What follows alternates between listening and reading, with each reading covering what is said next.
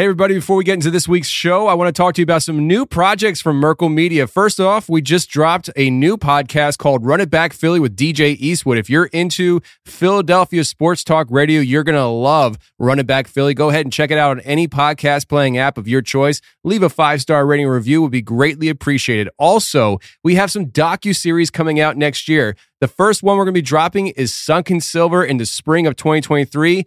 To follow that, we're going to have Shadow Appalachia dropping fall of 2023. I am really excited about 2023 and all the new projects coming out. And I just want to let you guys know, new podcast, Run It Back Philly with DJ Eastwood, available on all podcast playing apps.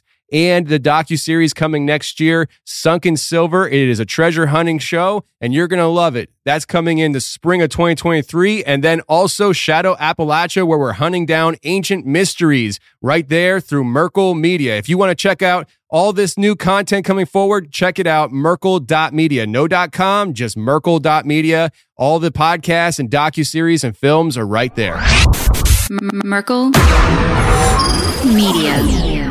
And, we're thinking there's some kind of witchcraft stuff happening down the road from us. And she goes into my son's room and my daughter's room to check on the kids, make sure they're good. And when she's in Ben's room, you and I hear, it was like a thud, right? And like a vocal, like a deep vocal or something. Mm-hmm. It was a thud and then pretty long, 2 seconds, moan. Yes. Outside of the house in your backyard. This was all circulating around the base that a giant had been killed, but no one was supposed to talk about it. I saw 3 long, bony fingers reach up underneath the door, curl up to grab it, and then disappear. When he came over to me, dude, he slithered over to me. And this giant comes out of the cave and they're all frozen.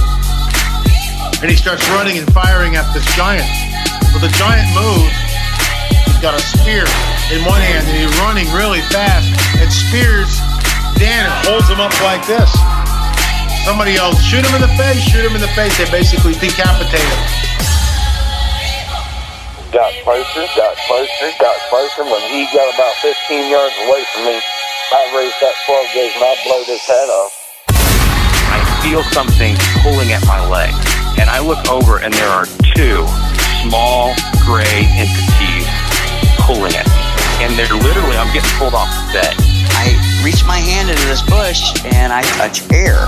Couldn't breathe, and I couldn't move, because I know I'm seeing a monster.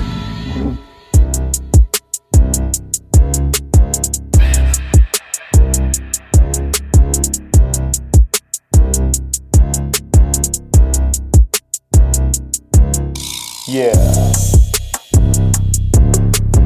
Welcome to the show, everybody. You're listening to The Confessionals. I'm your host, Tony Merkel. Thanks for being here. If you have a crazy, wild experience you want to share with me on the show, go ahead and shoot me an email. My email address is theconfessionals@theconfessionalspodcast.com. That's theconfessionals@theconfessionalspodcast.com. Or go to the website, theconfessionalspodcast.com. Hit the contact section, and you can reach me that way as well. Either way works for me. Just get a hold of me. If you want to hear more shows on a weekly basis, go to theconfessionalspodcast.com. Hit the join button and become a member today. Members get access to bonus shows every Thursday right there on the website and the Castos app. Plus, they get the Tuesday shows ad-free and access to all the overtime content available right there waiting for you as a member. So if that interests you, go to theconfessionalspodcast.com, hit the join button, and become a member today. Woo! I did it, Christian. That was a good take. Yeah. Oh, I did it. Okay. Now we're just going to get right into things because I'm not going to waste any more time. If people are like, what are they talking about? I got Christian here. He is the editor, director, writer of our films, right? Am I missing anything? I'm whatever. Yeah, you're the everything guy. I got you here in studio. You've been here for about 3 weeks now? 2.5. 2.5, 3 weeks. Yeah. We were in the middle of producing the the next film that we're coming out with.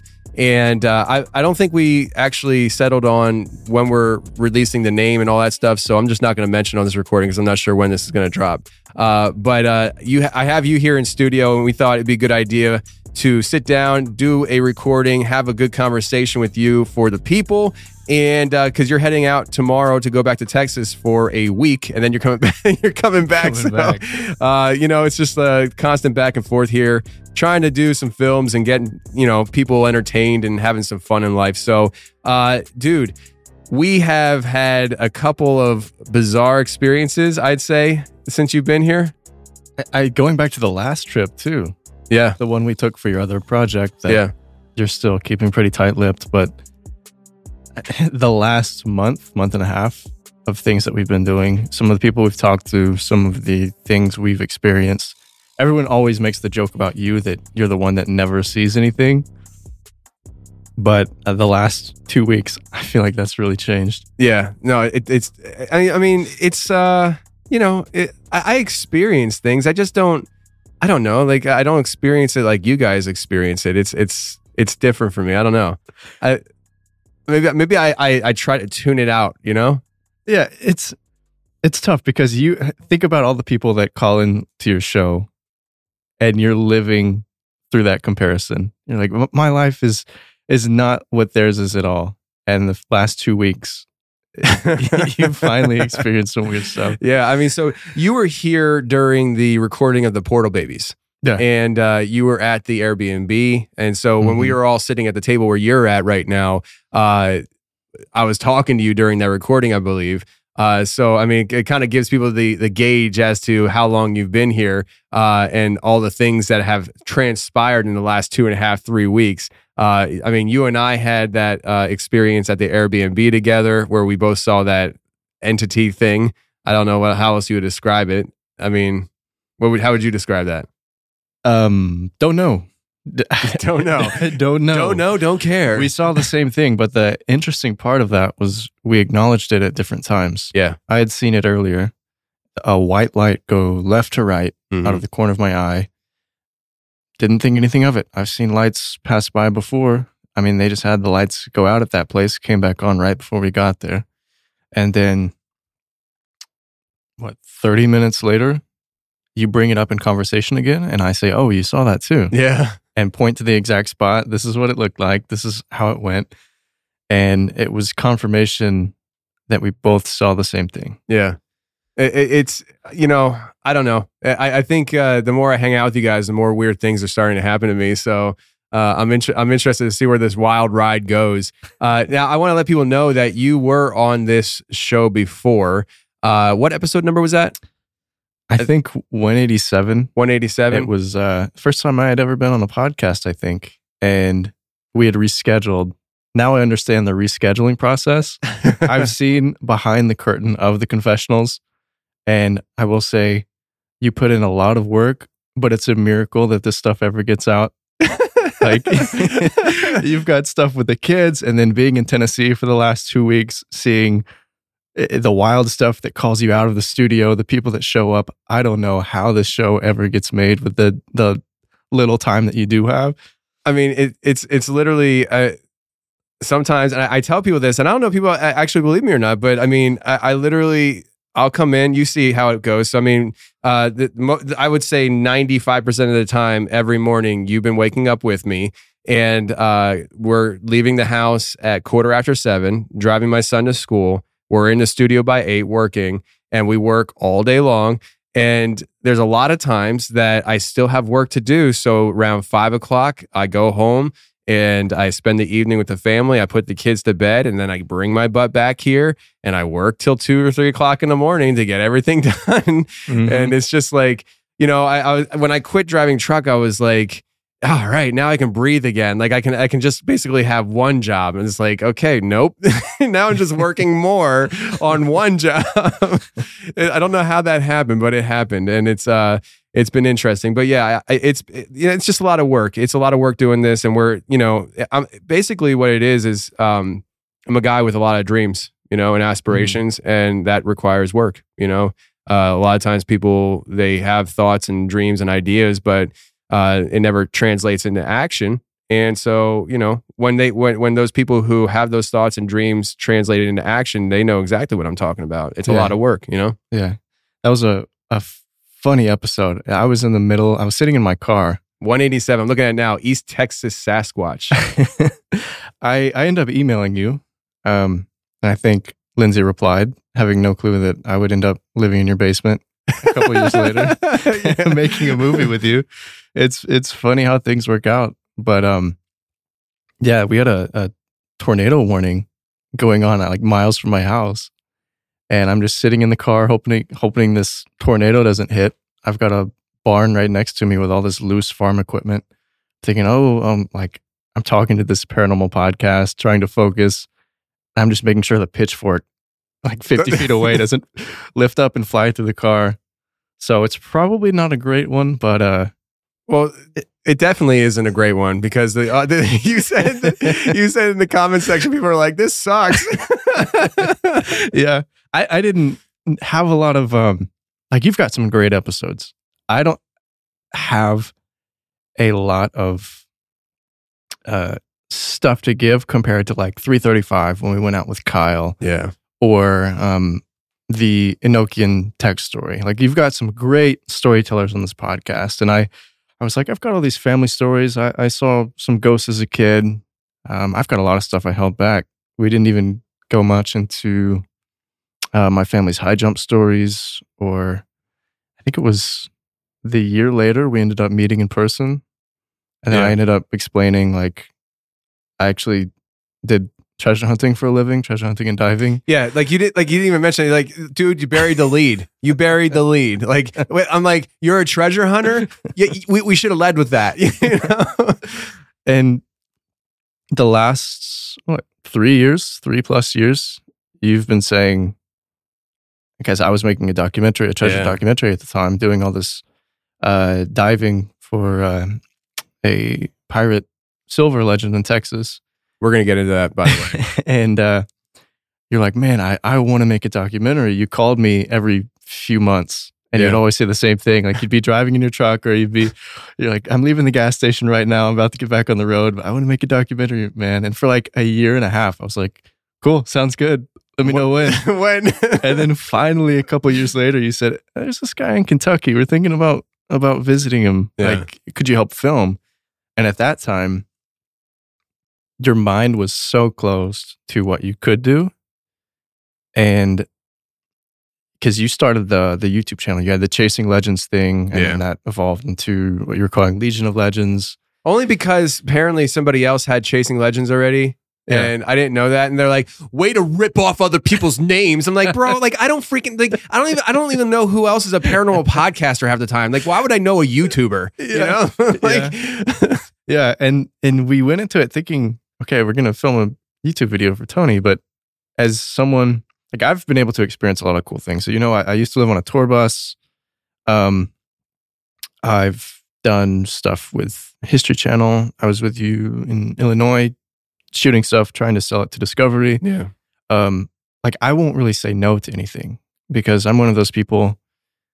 I like to live for legacies and having those experiences. And I think all of us will be in a really cool place in 50 years when we explain to grandkids what we did. So when you get called like, hey, we helped this guy film looking for these werewolves. And I didn't believe anything at the time. I grew up in Texas. I heard about the Rougarou. I spent a lot of time in Central America. They've got similar stuff called El Cadejo. It's just like the upright walking dog. And heard all those stories, didn't believe anything. You're like, you got to listen to episode 335, man. We want to go out and film with this guy. I'm thinking about it from the anthropological perspective. Not, is that's this where thing you went real? wrong. Yeah. Not like, is this thing real? Whether or not it's real, there's something interesting about it. Because if it's not real, then why are these stories circulating around? Why was this one area of Kentucky, why did it have 100+ years of sightings in that place? If the stories were fabricated, you know, what did that mean to that community? And particularly looking into folklore and treasure stories, you realize that pretty much everything you hear is going to be based on something truthful, which is a little unnerving when you look into the paranormal. I've also studied, you know, deception and stuff throughout college, and being in documentary filmmaking for a time, you can see when someone's genuine and when someone's not. When I got into the car with Kyle, within 10, 20 minutes, I was like, this guy is actually serious. I hadn't met Ward. I hadn't met Joel. Didn't know much about Kyle. I'd spoken to you once. And then all of a sudden I'm in Kentucky with a camera. And I'm like, this guy's actually serious. We're going to go out and look into this stuff. He's pleading with me to talk you out of it. The guy who brought me down is now asking me not to do what I came down to do. I'm like, Kyle, I'm already invested, bro. I'm either going to die or live at this point. Yeah. We spent a week in that cabin. Came loaded with some cameras, some guns. You guys did. Yeah. I was relying on my ninja beliefs. skills. Yeah, well, I was relying on my beliefs for safety, thinking, I'm betting on this thing not existing and hoping I'm safe out here. After what happened to Joel and I was a little more nervous. Here's one thing. I don't even think I put this in the movie.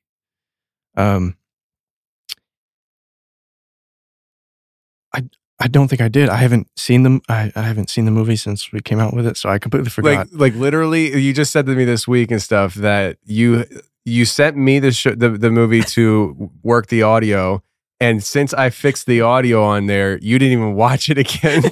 I don't think I've seen it all the way through. But I totally get it. Like it's one of those things where you watched it a million times over and over again, putting together. You don't want to watch it again. Yeah.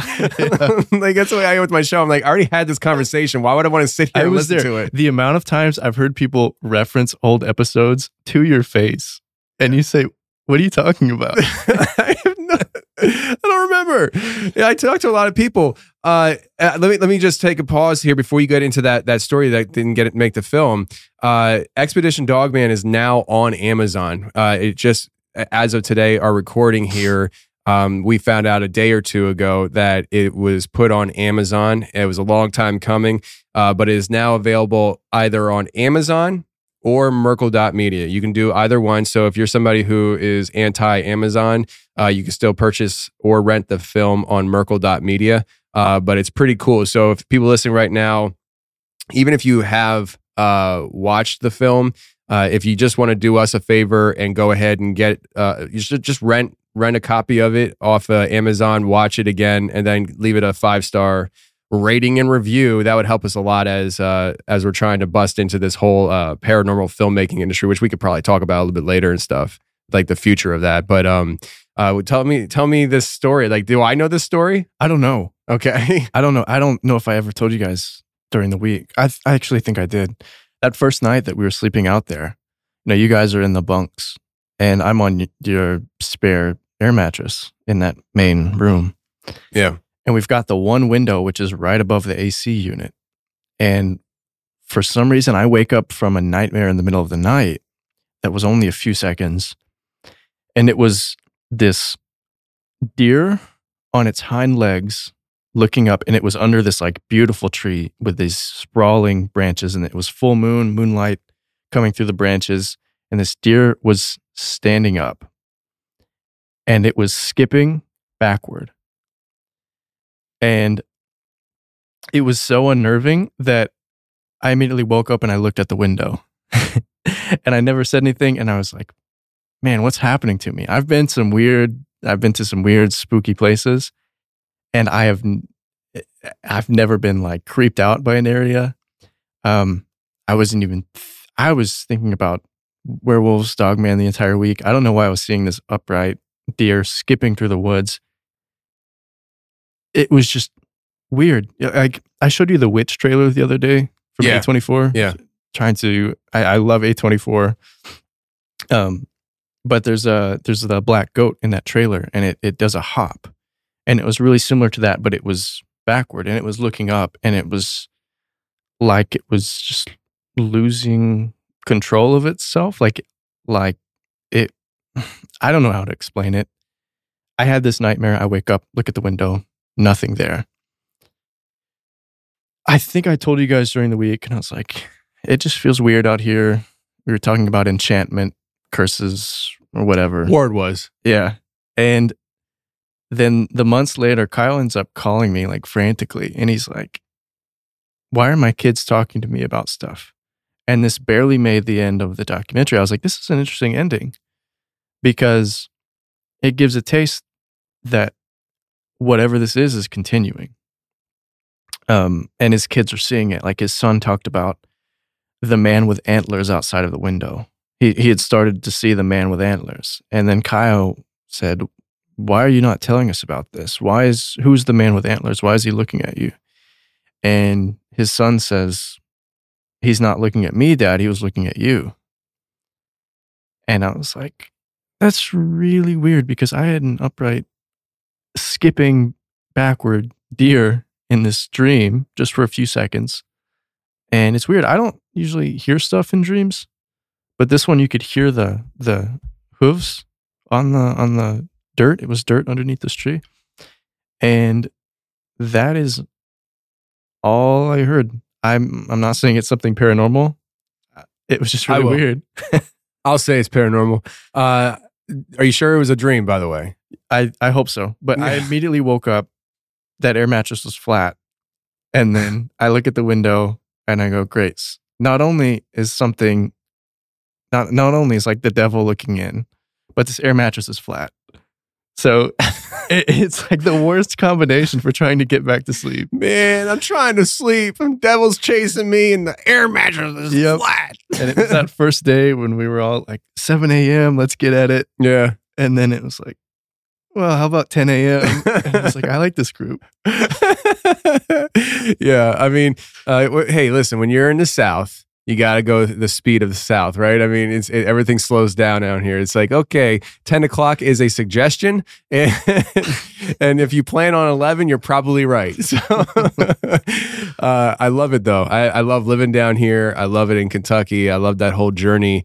And it's interesting because that dream lining up so well with what Kyle told you, and then it's almost like a precursor to what was next for the next film, you know? I mean, going out to Skinwalker Ranch and all that stuff. It wasn't even that, like, in that film, didn't his kids say, like, I think it was one of his kids said it. I know what that is. That's a Skinwalker. Yeah.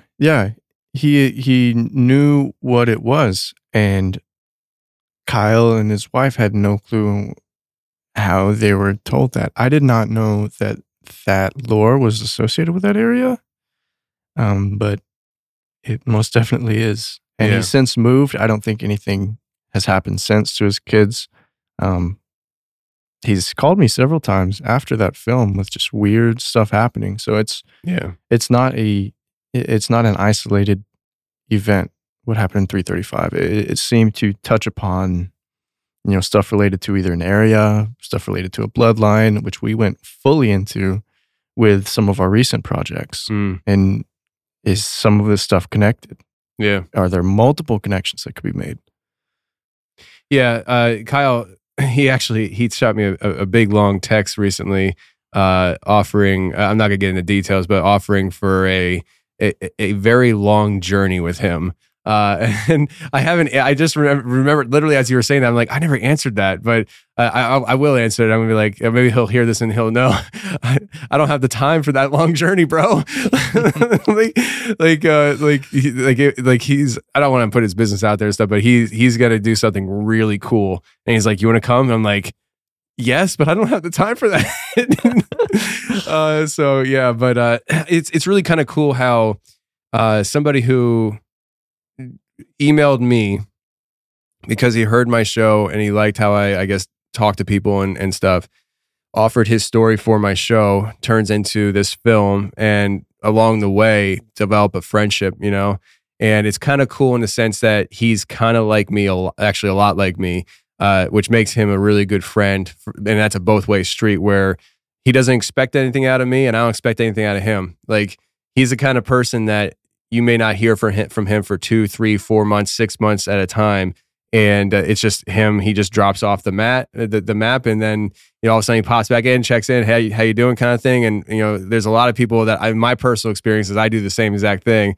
people are like, dude, I haven't heard from you in a while. Like, where have you been? And it's just like, bro, don't hold me to any kind of social standards. I come around when I come around. I'm a busy guy. If you can't handle that, you're never going to hear from me again because I don't got time for that nonsense. And he's the same exact way. So him and I get along so well because it's just like, we there's no social pressures either way. It's just like, hey, whenever we talk. So it's kind of nice.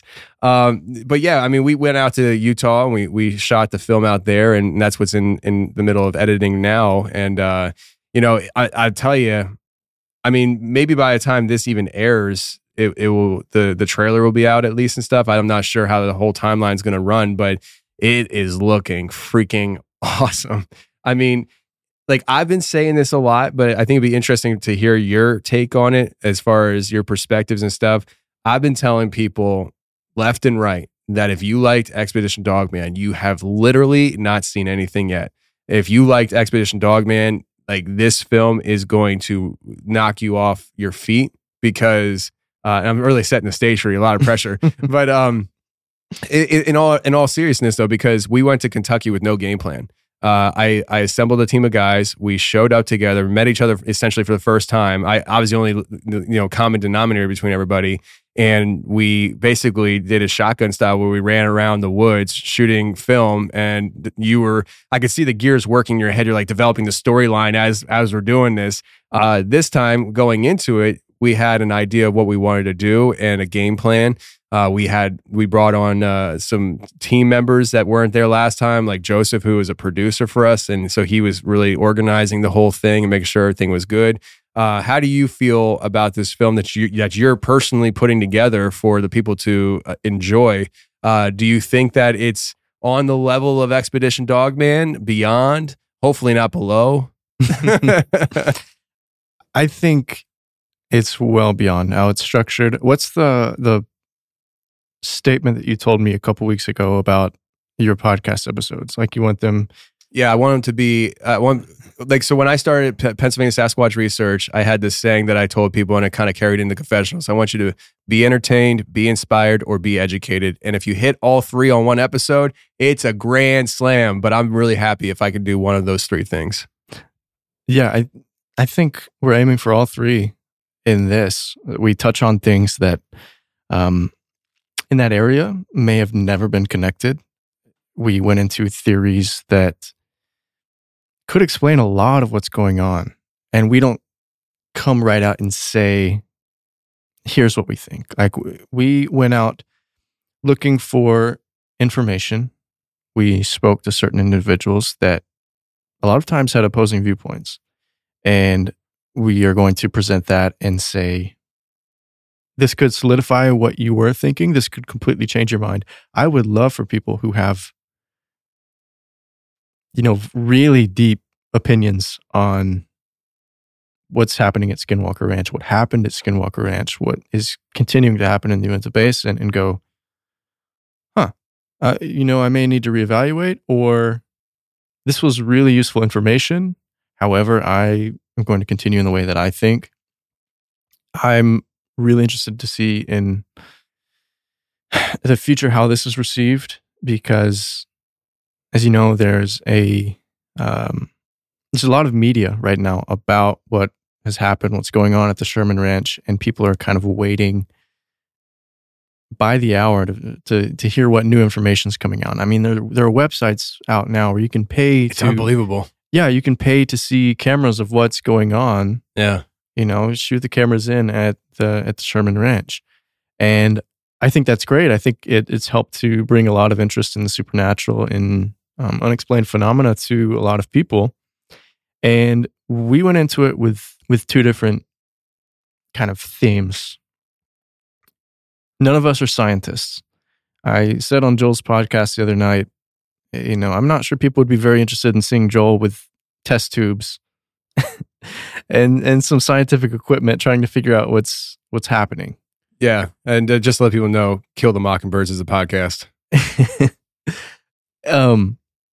None of us are scientists. Everything you hear about the Sherman Ranch, it's through the scope of science. You've got a multitude of books, but you've got two main books that have come out, and it's all been shaped around these different scientific organizations. or government programs that were involved with the ranch. None of us are trained scientists. None of us are going to come up with a theory, test that, and then, display our results in a way that's going to be credible. And none of us can figure out what's going on. And so trying to write a direction for this film, I said, well, what's the opposite side of that? And we went into this idea of science versus spiritualism. If there's been scientific activity at the ranch for 20 years, but there's 1,000 years of oral tradition in that area that have been explaining these things, who would have a more fleshed out area there? Like, how does 20 years of scientific research compare to 1,000 years of walking among the phenomenon? How do those two compare? And I had just come back from Central America and spending a lot of time with the Maya. And I experienced things there. I was told certain stories. I was told background of their folklore. And I did have experiences in Guatemala. And my mindset, this was, 2-3 weeks before we went to Utah. My mindset was, we should focus on the native perspective and try to really get deep on what's going on. A lot of times it's brought up, it's called Skinwalker Ranch for a reason. And it's because it was this dominating folklore in the area among the Ute tribe that's currently there. It really is part of a reservation. But if we went in, and there's two sides of documentary filmmaking. There's objective truth. We're not out there to give a documentary on the history of basketball. Not everyone's going to agree on what we're pursuing, or you can pursue someone's truth. And that's what we chose to do out there. We said, let's go out there. We were given some wonderful tips. And Joseph and I went out a day early. People started walking to us, asking to have their stories told. And right off the bat, we said, what's going on here? If these people live next to the most studied piece of property in terms of the supernatural in the world, why are people coming to us saying, no one's listening to our stories? And so it's almost this counter narrative of what is being put out about the history of that place. And there's a lot. How much research I did into the theory that's not even making this film. Not this film, but we are going to, I'm just going to say it. We're going to have a spin-off of the film, and there's going to be a docuseries that goes into depth on some of the things that you've uncovered since filming. It's scary stuff. We've had, and we'll talk about it in a second, we've had technology that we felt was tapped. We've had stuff glitch out that has never done that. Our first day out there at the ranch, Joseph and I filmed something on accident, and this footage keeps getting deleted from our phones on 2 different phones. Yeah. This specific video is being deleted. Then we get a call from you telling us to not film in a certain direction. And it's like, okay, why not? I know the legality around filming in that area, but how did... I wasn't understanding how that could go missing. I was terrified to connect my laptop to the internet. We had already filmed an interview. We didn't have mics with us. So I set my phone out and I record this interview through my phone audio. And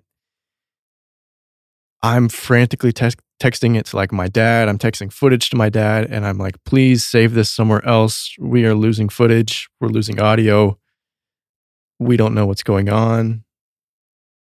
Would you agree that you felt that someone knew that we were, other than the owners, but some outside source, some entity knew that we would be out there? I would say from anywhere from human to non-human entities, there was forces out there that knew we were there and was zeroing in on us. I definitely would say that. And I didn't get a sense that they were okay with it. Let's put it that way. No, but we were in an interesting position because we are not a TV crew. We did not come out with $1 million budget. That's why I'm excited about doing things with you. We came out with a $5 million budget. we're in this middle ground that I feel is a really interesting place to tap into, because you've got kind of 3 levels of productions. You've got YouTube, really low budget, bare bones stuff, which is interesting. Not sure it would garner the most attention in terms of attracting attention to theories, whatnot. And then you've got TV. And then with my experience through TV, working with Discovery, Sky, History, whoever, you go through a bunch of gatekeepers. Within 2 seconds, you can get a call and say, actually, someone at the top, we're not naming names, someone at the top doesn't really like this aspect of it. They don't like the part that if you're filming a documentary on skinwalkers, they don't like the part that you're mentioning dark magic or occultism. They don't like the part that you're mentioning. They don't like the specific phrasing in this one interview. So let's not air it, because we need to keep the gatekeepers happy. By the end of the episode, it's all complete. It's on TV. You've got a super watered down, condensed version of what you filmed. And so with us, not really having the gatekeepers, we go out, we do what we want to film, and we've got a really good feedback loop. Yeah. Through your podcast, you're like releasing stuff here and there. People are always messaging you saying it would be awesome if you got this perspective. I mean, you were getting tips emailed to you from people like as we were going out there. Yeah. And that was really cool to work with. I think one person that's done a great job at tapping into this is, you said you met him recently, Seth Breedlove. Yes. And Small Town Monsters. Yes. They've done a great job at realizing that TV is never going to tell most of these stories in a way that's authentic. Keep going with that. Let me just say, they cheat you as the audience. You are being cheated. You think that you're watching a film that came through a big production company, or you're watching something on TV and you're learning something. They're cheating you because they're taking information away from you, because the higher ups say, oh, we don't like that. They don't even know what you like as the audience. They're just taking it away from you. And it drives me nuts. So go ahead. Yeah, Seth Breedlove's doing great. I think there's a place for TV and reality TV. Sure. Like I'll always have some positive opinions of it, but it really does go through this process to where your initial idea is completely changed by the end of it. Mm-hmm. What was I going to say there? Well, you were talking about Seth Breedlove and how he's really kind of tapped into this middle ground between the two. And I agree. He's been doing it with Small Town Monsters for quite a while. In fact, I recently had dinner with him here in Tennessee, and we were talking about this stuff, and I had no idea he was doing as long as he was doing. I thought he started up around 2017 when I started my podcast. He was doing it longer than that. And I just want to put this out there for everybody listening and stuff. There is no competition between what we're doing here and Small Town Monsters. Me and Seth, we smoothed it all over dinner. No, I was kidding. No, we had a dinner together, and we actually talked about this exact thing. And it's just like, people who think that it's a competition, they've already lost, because it's not a competition, because we feed the monster together. He makes stuff, I make stuff, and what we're doing is we're putting stuff out in the same ether, and we're building it together. Like, we're two separate entities doing our own thing, and we're feeding this monster together. And when people think that it's a competition, they're already cornering themselves off from everything else that could help them. It's just kind of silly. We'll end up, collaborating on something at some point. I'm sure. If not him, then I'm going to take all his people. And No. I'm kidding, Seth. I'm kidding. But they do a great job at realizing that there's a middle market, and the people that don't want stuff produced for TV, and they don't want to watch videos of guys walking around in the woods for 2 hours looking for Bigfoot. There's stories out there that need to be immortalized. They need to be told. And you move to a great area to do that. Yeah. Right here in East Tennessee, you've got the missing 411 stuff going on. You've got bases. You've got Absolutely everything.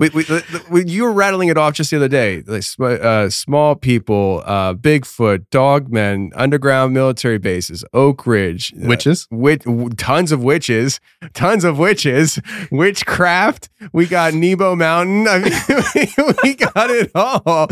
I shouldn't even said that because people are going to go looking for it. No, do not go looking for it. No, don't go to Nebo Mountain. It's nothing paranormal, but you will die. We have been told by like some of the highest decorated, most storied Iraq war veterans. Mm-hmm. That's not somewhere you want to go to. Yeah, and it's like 20 minutes from my house. Let me just tell you guys something. I've been learning since moving to Tennessee that one of my special talents is the ability to get really talented people in the same room together. I didn't know that was a special talent, but it turns out it apparently is.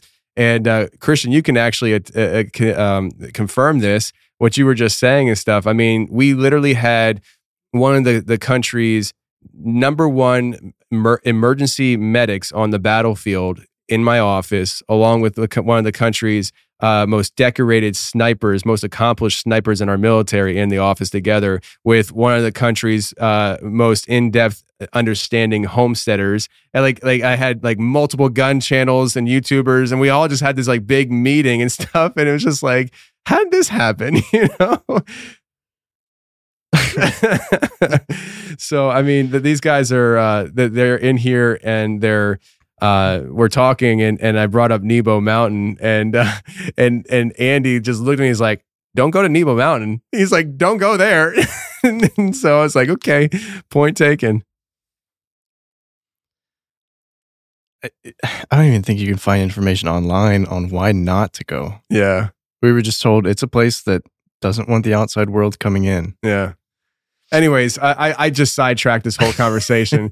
The reason why I said, let's name off everything that's in here. This is a weird area. You said I moved here. It's a perfect area. Go ahead. You don't even remember where you're going. No, but I think the last thing I said was witches. Yeah. Which goes into. Well, I mean, I don't want to jump too far ahead on that one. But let's wrap up that thought though. At least, I mean, we're basically we're living in an area where we can really do some damage with what we do. So Merkle Media is eventually going to go beyond paranormal. I would really like to do treasure hunting stuff since I have an in-house treasure hunter. Last week you had guys in here reviewing a flamethrower. Yes, I literally had because all right. So we're hosting another podcast in the studio here. They need the facility, and they're talking about flamethrowers and bringing in like ammunition and guns in here. Shout out to Black Diamond Guns and Gear. But yeah, I mean we're looking to do more than just paranormal right down the road. Like obviously paranormal is what we do now, but eventually one day we'd like to do more. But building this platform is obviously going to be circled around the paranormal for the foreseeable future, and living in this area is just perfect. It's just perfect. I mean, there's just so much here. It's great. I love it. Yeah. So, all right. I guess what we'll do is, do you have anything else you'd like to talk about though on the filmmaking side of things before we start transitioning? I mean, like, I guess we could talk about it later, stuff if it comes up. But I just want people to know that we're here and we're working together. We have a whole team of people. Everybody's very talented, and we're really trying to make some really cool stuff for you. And I'm assuming Christian feels the same way. We really appreciate all the positive feedback we've been getting on Expedition Dogman, and we're really excited about releasing the next film. And the future of filmmaking in the paranormal is very, very bright with the kind of talent that is coming into this field, like Christian, and really my entire team. Ward and his camera, but like Joel and his music and stuff, and Joseph and his background with 30 years of Hollywood experience, and Joseph's been on Broadway. Like I got a team of guys here that just really know their stuff, and it's and they're all bringing unique things to the table that's going to make an amazing product, absolutely amazing. So I know so. I know so. So I'm really excited about it. Merkle Media is something that we're really going to be building here going forward in the future. I truly believe that in the next year or two, all you guys are going to be living here with me in Tennessee, doing this on a very regular, full-time basis. That's my dream and goal, man. I want to see it happen. Everybody just move here to Tennessee and make really cool crap all the time. That's my Instagram bio right there. Like, that's what I say I do on Instagram. I'm like, I create cool crap. That's just what it is. Or you tell me what cool idea you have, and then I make it. Yeah, well, yeah, exactly. I'm a sourcer. I source things and I distribute I'm like, here's an idea. Run with it. I think we've planned 3 or 4 reels. You woke me up this morning and you're like, man, I have this reel idea. And we didn't do it. We could still do it before, I don't know. It'll get done at some point. Some point. It's an evergreen idea. Yeah. It's not. Listen, what I've learned though over the last few weeks is that it's different. Like this whole thing, everything I'm doing, it hits different when I actually have somebody here working with me. It's like, whoa, this is cool. Because you're in the studio most of the time doing your thing, and I'm in the office, and we're both doing our thing, and then you're airdropping files to me to work on audio and clean audio for you, and I airdrop it back, and it's just like the workflow was getting worked out, and I was just like, this is cool, dude. This is really cool. And so I'm excited. Yeah. Shout out to airdrop. I'm not sure if one of us was not on a Mac. We were like, would we have to email each other? Email each other, Dropbox, put it on a thumb drive, walk it over, AirDrop is just instantaneous. Bing, and it's done. Disgusting. I love it. Yeah, so you like not getting up until you come in to ask what I feel like for lunch. Which is usually like 8:30 in the morning. 8:30. I'm walking in here like, so what do you think about for lunch today? Listen, you're talking. Am I lying when I say I eat one time a day? No, you do. I eat once a day. You've changed my system too. Have I? You have no choice. I never ate breakfast, and then I started calling you 2 Meal Tony because you eat 2 meals at lunch. At one time, yeah. And I was like, you're really not going to order 2, like, you would order 2 meals for lunch, like at a sit-down restaurant. You'll say, I want this, this, and this. If there are fried green tomatoes on the menu as an appetizer, those will be ordered as well. Today, I got to introduce you to like Mexican street tacos. Yeah, it was good. You had carnitas for the first time. You had barbacoa for the first time. Oh, delicious. What was your favorite? The carnitas? I thought you liked the al pastor, with pineapple. I like that too. Yeah. I don't remember which one I liked more. I've expanded your palate a little bit. We went down the street to the place that you went back-to-back days. Yeah, Los Amigos. Or Los Amigos. Yeah. I'm Spanish. I could speak it, kind of. But no, yeah, I mean, I eat a lot. I eat a lot. At once. It's very hunter-gatherer. Like you've got one meal.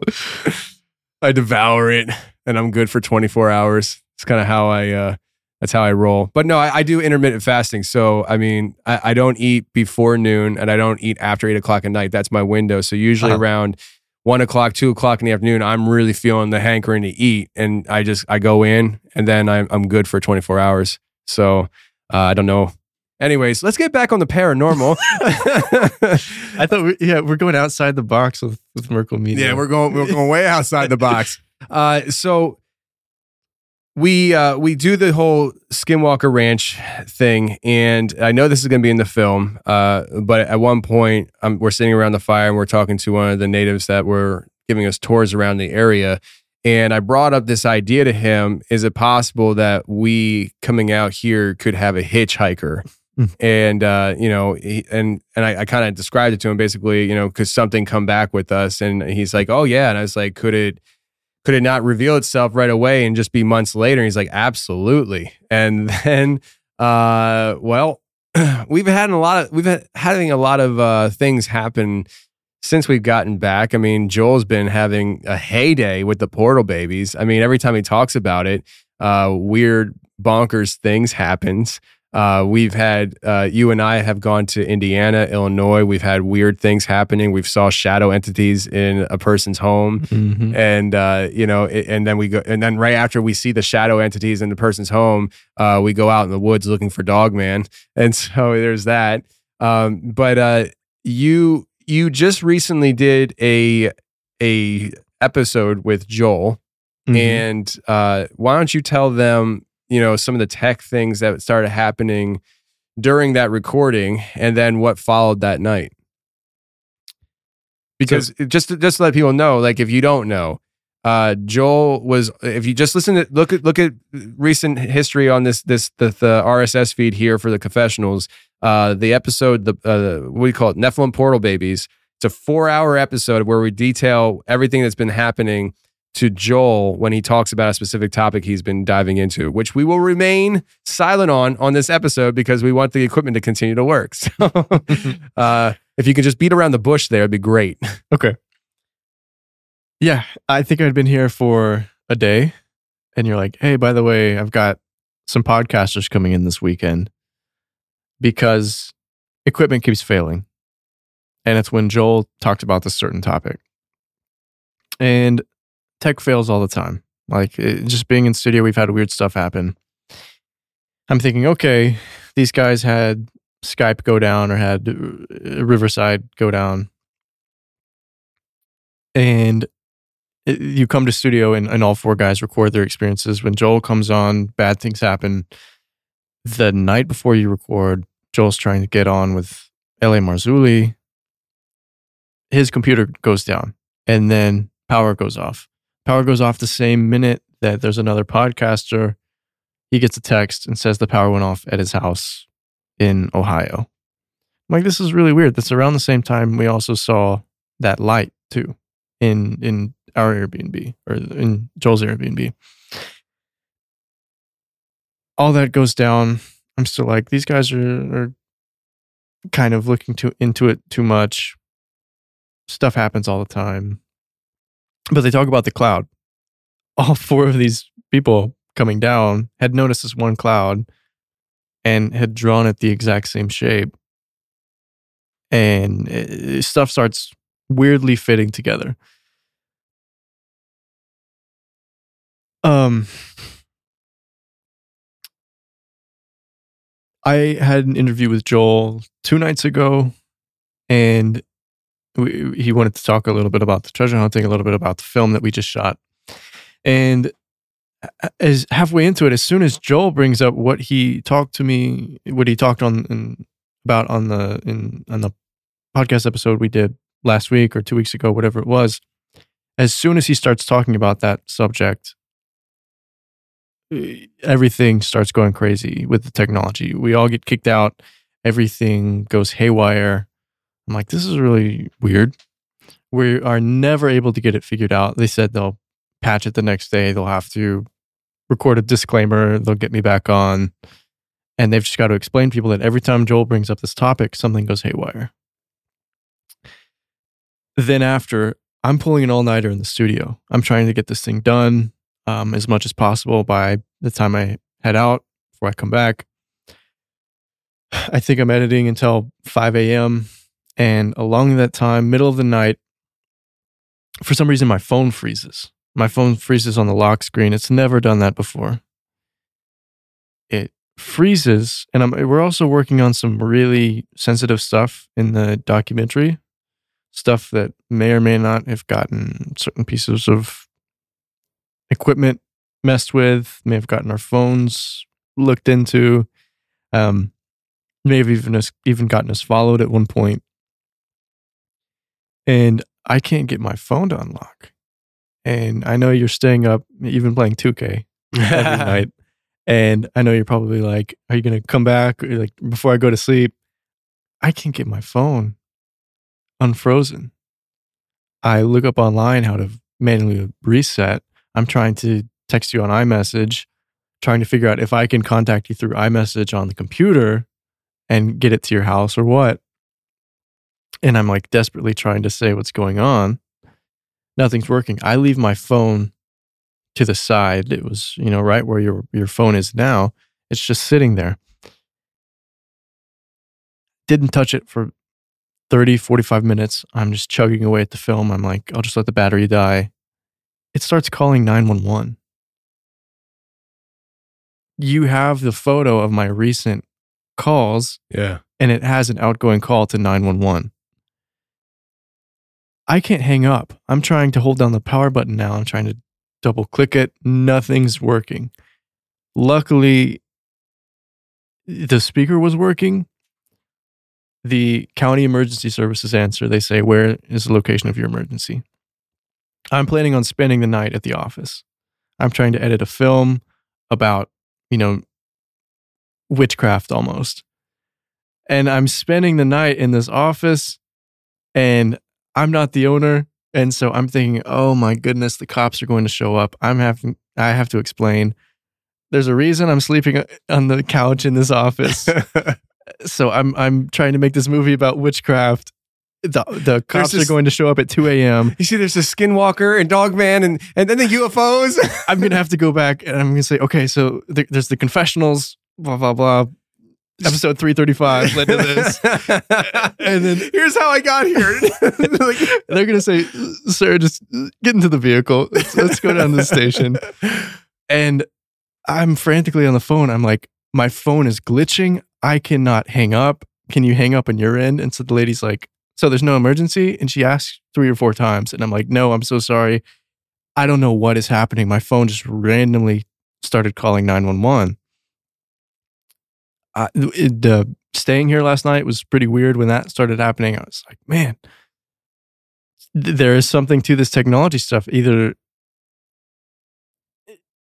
it's someone messing with us, or we had a file open up on the computer that you tweeted about. Yeah. When I was editing, there were files being picked up and moved and dragged across the screen. Yeah. I couldn't control the mouse. And I finally figured out what it was, and it was some of your recent show art, like moving around on the screen. Yeah, but it was show art, but the title of the show art was actually an audio file that we found, right? Yeah. Yeah. The title was an audio file. Everything was messed up. Couldn't control the mouse. Couldn't do anything. I think I tweeted about it and I was like, whoever's messing with our studio, could you stop? Because at times we've been like, you take the hard drive home every day because you're so worried about it somehow being remotely accessed or just showing up at work one day. Yeah. And all this stuff that we got is missing. Very worried about that. I didn't have an explanation for it. I'm trying to text you and I'm worried that 911's going to show up. I just know you're going to wake up the next morning and see all these. I did. and see this text. It's like, what the heck? The cops showed up. I couldn't do anything about it. At the time, the specific thing that I was editing at that time, I've looked into our footage from where we went to that was right next to Skinwalker Ranch. We have so many orbs in our footage. We even had orbs in footage that was shot away from the ranch in some of the interviews. As one of the subjects is talking about like non-human intelligence, there's stuff going on behind them. There's that black object going across them and going down the hall. Joel was speaking in the tent. There's some white orb in front of his face and it goes straight up. And I've gotten two on audio, 2 whispers that sound straight up like someone talking. It sounds like someone saying the word cabal when Joel's talking, and then someone saying like, that's crazy. There's like a feminine voice saying that's crazy. Yeah. And there were no women around us at the time. Yeah. And I know it was myself, Joel, super light crew. It was myself with a camera and a mic and Joseph actually. And then this guy that we were filming next to the ranch. And we've got this whisper, and you were out there. The wind was 40 or 50 miles an hour. Wild. I had a boom mic. This thing is directional. It should have only picked up us and then maybe 30 to 40% of our natural volume level behind the camera. And you're picking up whispers out there in this wind. I didn't have any explanation for it. I've sent it to you. I've sent it to Joel. But this weird stuff has been going on with technology. Okay, for our sponsor today, we have HelloFresh. Been talking about HelloFresh for a while, and a lot of people have been taking advantage of HelloFresh, as I have as well. HelloFresh will send you farm-fresh, pre-portioned ingredients delivered right to your doorstep, and they're prepared by professional chefs. That's what they do. They make awesome killer food for you to consume. By doing this, you won't waste any money at the grocery store because you're not going to be buying ingredients that you're not going to wind up using and just throwing away. So HelloFresh is cheaper than the grocery shopping. I don't know how much cheaper when it comes to the inflation stuff. I imagine, you know what? It's probably pretty freaking cheap because, well, lettuce is going up in price. Let's just put it that way. But also 25% less than your takeout. So if you're going out to eat and stuff because you want really good food, why don't you make the food at home prepared by a professional chef? It's cheaper, and it honestly is going to taste a lot better than the takeout. In all honesty, I haven't found a restaurant that prepares food that tastes as good as HelloFresh that's prepared at my house by my wife because I suck at cooking. But still, the point is, it's really good food, and you could have really good food at HelloFresh. And they also have an app, so you can schedule stuff to be delivered on certain days. You can change your order. All of it's done at the convenience of the phone on the app right there in the palm of your hand. Go to HelloFresh.com/confessional65 and use code confessional65 for 65% off plus free shipping. Go to HelloFresh.com/confessional65 and use code confessional65 for 65% off plus free shipping. Listen, friends, I've been talking about them a long time, and they are just a really good company, and I really hope you've been taking advantage of them because your taste buds will thank you more than you will thank me. And you're going to thank me a lot. So, all right, back to the show. You had a friend recently, right? I think you sent me that picture this morning. Oh, yeah, Brent Thomas. Yeah, you had your friend that had the exact same thing happen with 911. Yeah. And either this is an Apple glitch that's only happening to paranormal podcasters and they're outside, and their inner circle, or the common link is Tony Merkel. Yeah, there's something weird's going on with tech. With what? With tech. I don't have any other explanation for it. I listen. So Brent Thomas from Paranormal Portal. Brent Thomas hosts that show, Paranormal Portal, and I was scrolling through my Facebook this morning, and I think it was Facebook, and I saw him post about that. You know what? I have the Bluetooth hooked up here to the record. Yeah, let me give Brent a call and see if he answers here. I don't know. Hopefully he answers. Yeah, it's recording. Cool, it's recording. Hello? Yo, Brent, how you doing, man? I'm doing good, brother. How are you? I'm doing good, man. Hey, listen, I just want to let you know I am recording you, so don't say how much you hate Wes Germer from Sasquatch Chronicles, okay? All right, we'll leave that for another call. Yeah, I mean, truth be told, that needs to stay in private. So, so listen, man, I wanted to talk to you because I'm actually sitting here in studio, and I'm actually recording right now a podcast episode with the director for my films, and he and I are talking about some weird things that have been happening since we started working together. And literally, dude, just last night, was Christian, was it last night or the night before? 2 nights ago. 2 nights ago, Christian just shared with the audience that he, I wish I would have thought about calling him sooner because we could have had you tell him what's going on instead of recapping it twice. But basically, he's in studio and we've been having tech issues on different things. His phone starts glitching and it calls 911. What time at night was it? Like 1 o'clock? I mean, I have the picture right here. Let me see. Yeah, it was nighttime though. I'm already at home and literally I'm in bed because he texts me and I get a text in the morning because I didn't even see it. What time was it, Christian? It probably doesn't matter. It doesn't matter. But his phone glitches and it calls 911. And he actually had to explain to the 911 operator what 12:56 a.m. 12:56 a.m. Is when it happened, and he had to explain to the 911 operator that they need to hang up on their end because he can't hang up on his phone, like it's just glitching. And I thought it was like my mind was blown this morning when I was scrolling through Facebook and I saw you posted about a similar thing. What happened with you? Dude, I can't believe it because I've owned cell phones for years. I mean, pretty much since they came out, even when they were big bricks that you kind of carried around in a bag because they would never fit in your pocket. I've never heard of this happening, never seen it happen. But last night, myself and a friend, Charles, who's a paranormal investigator, were investigating a haunted bar near Rastrom, Idaho. And we're in there and we did a presentation and stuff to the bar patrons that were staying late in lieu of Halloween.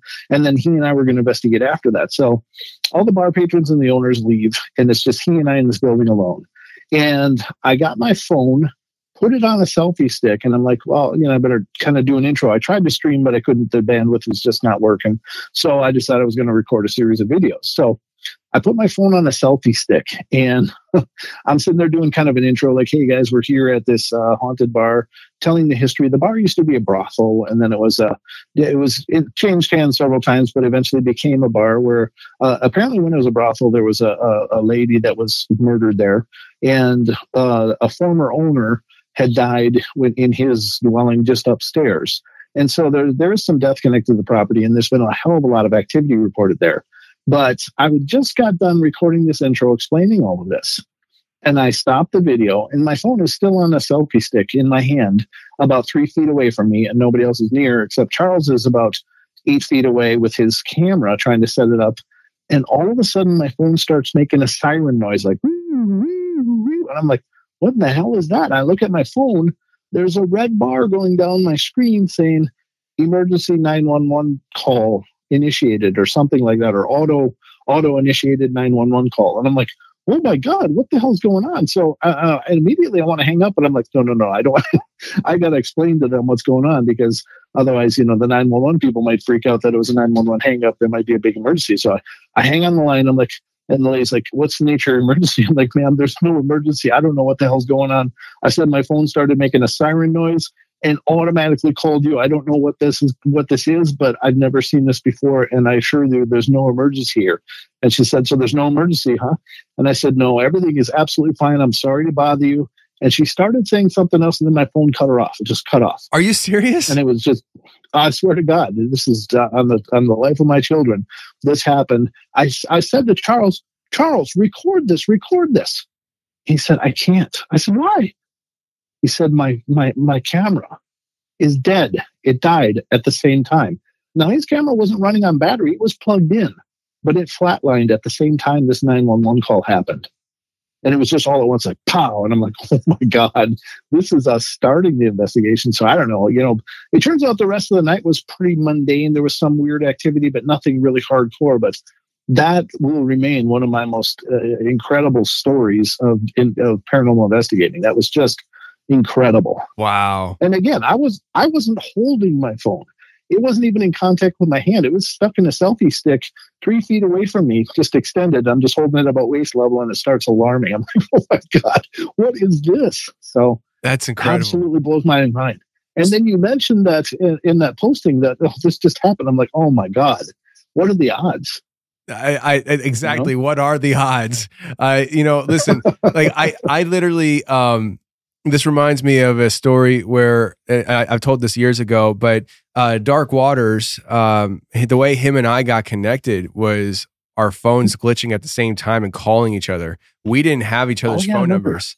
Like we didn't have, I didn't have Dark Waters' number and he didn't have my phone number. I was like a day or two before that talking to Wes about how I want to connect with Dark Waters and have him on the show sometime. And then I'm doing a delivery and my phone is calling, or no, somebody's calling my phone. I forget how this all goes now. I had to find the episode that I talked about. But like essentially our voicemails left voicemails on each other's phones. And I call and he's, or maybe he texts me. I don't remember, but like, I remember him being like, this is Dark Waters. Who's this? I'm like, yo, this is Tony Merkel, bro. And he's like, what? And I was like, yeah. And I told him what was going on. He's like, in Dark Waters fashion, he's like, there's some crazy shit going on right now. He's like, listen, I'm in the middle of something, but I'm going to call you back tonight. And that's how we got connected. Literally of all the phones in the world to glitch at the same time and then call each other. It was just so bizarre. I literally talked to Wes. I was like, "Ha ha, good prank. Like, how'd you do it?" And he's like, "What are you talking about?" I was like, "Bro, like you're the only person I was talking to about talking to Dark Waters," and it was just crazy. Wow. So the fact that this has happened now, like 2 phones glitching, like I said to Christian before I called you, the common denominator is me. It's all about me. So, no, but I thought it was crazy when I saw that, man. And Christian wasn't touching his phone either when it called. Now I know that you have an iPhone and Christian has an iPhone. Yeah. What you described as what you saw happen was what, a red line going down the phone or something? Yeah, there was like a red bar going down the screen and it said like auto emergency 911 call initiated or something. I'm like, what the hell? And the alarm sound. I didn't even know my phone could do this. And maybe somehow there's this special key combination that could initiate that in an emergency. I don't know it. And it was in a selfie stick, just cradled, and it had been there for, 25 minutes and didn't initiate a call until after I was done with my video. I was like, boom. No, I don't like this rational thinking you have going on here. Okay, knock it off. Knock it off with that nonsense. Okay. But you know how it goes. If we don't do it, someone's going to do it for us. So well, yeah. I'm just laying it all out there. That selfie stick, did the whatever contraption it was that held the phone, was it anywhere near the power button? No, not at all. Not at all. Because in fact, I have to be special to cradle it that way because otherwise it'll screw up me recording videos. Yeah, the way that you could access this is, I think, 5 clicks of the power button in rapid succession. That's how you bring up an option to immediately call SOS. And also a lot of people, particularly like diabetics, a lot of them will list their health info. And so if they have an iPhone on them, you can immediately access this part of their phone. It will unlock and they'll say they're a diabetic or they've got this certain medical condition. And so there are ways to almost hotwire a phone that you can quickly access that stuff. A lot of EMTs know this. But I was not touching my phone. I was wondering if this was moving around in whatever it was holding it, but if it was not touching the power button, that was not supposed to happen. Something altered the software of this phone to revert to this emergency mode. That's crazy. Right. Yeah.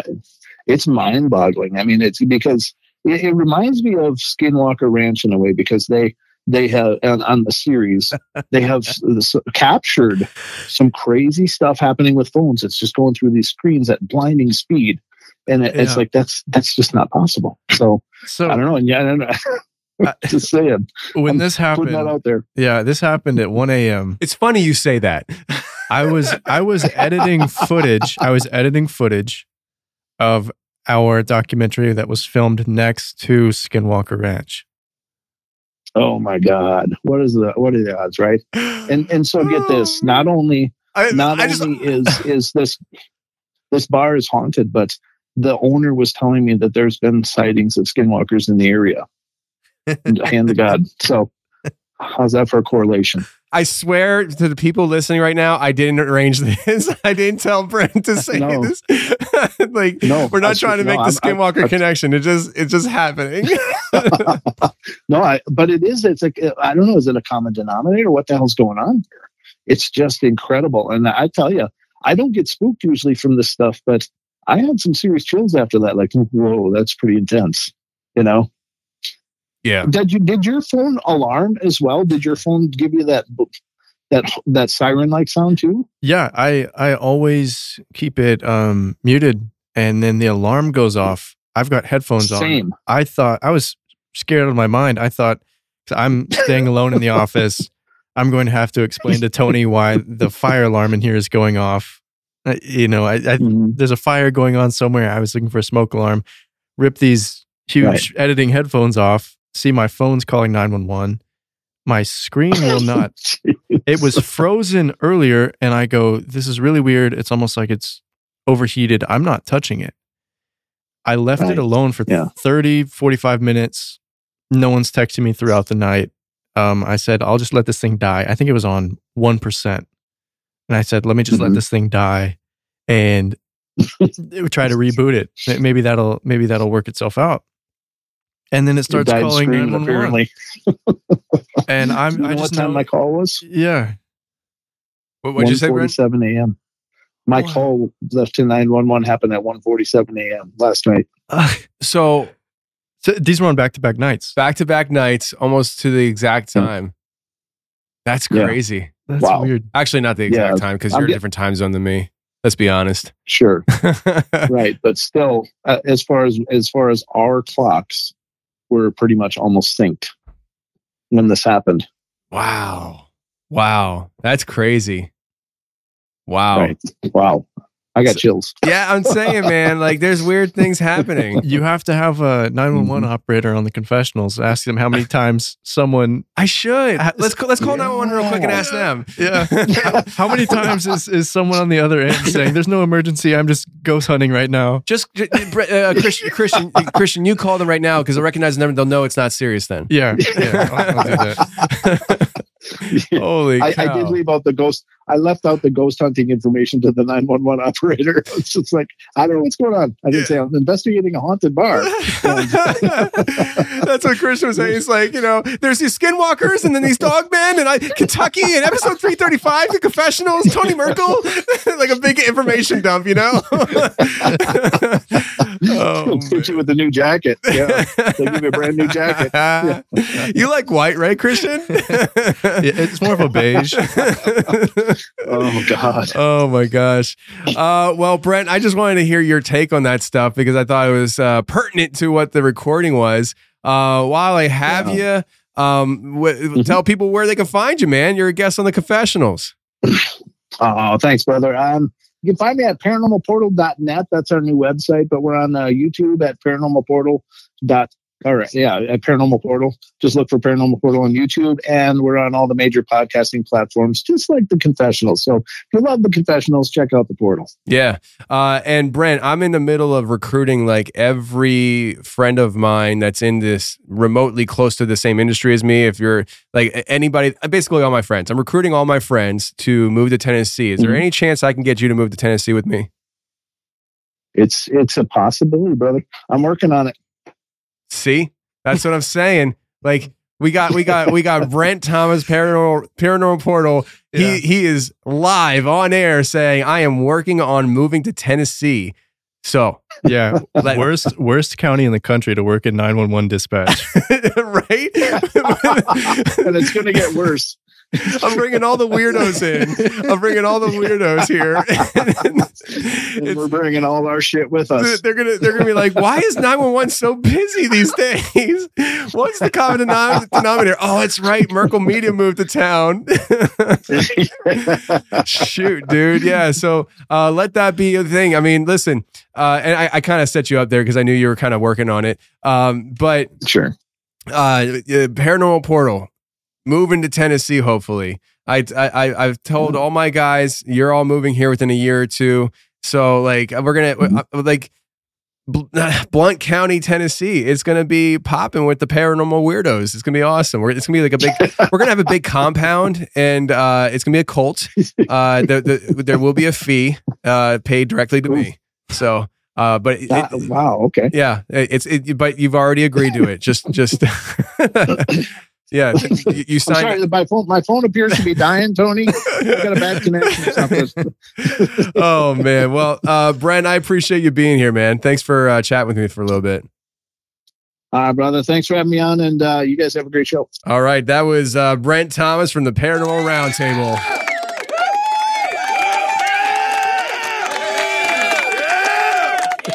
He's got a big fan base there. So, listen, man, I thought that was kind of weird, man. I think that's kind of weird. It is weird. I got a nostalgic flashback just then because the amount of ghost hunters I grew up around, they would always talk about technology. And as a kid, like, you know how Ben will use the iPad or do something with electronics and you're 4 years old. How do you know this better than me? And so growing up, I was like, hey, oh, you guys are old. Like, it's not real. You should just be able to figure this stuff out. No, man. Like, there's a connection there with tech going crazy. I mean, I've teased the idea of trying to work on a book. Yeah. Just involving the photography and filmmaking side of the paranormal. How many people are out there that have worked on stuff who have become believers just because of what happened to them while filming a project? Yeah. You know, I've got connections in TV. I've talked to the guys who I worked with the same production company that is at Skinwalker Ranch. Yeah. And I have some really good friends. I've had some really good discussions. I've heard things that I'm probably the only person outside of that circle that may know about certain events.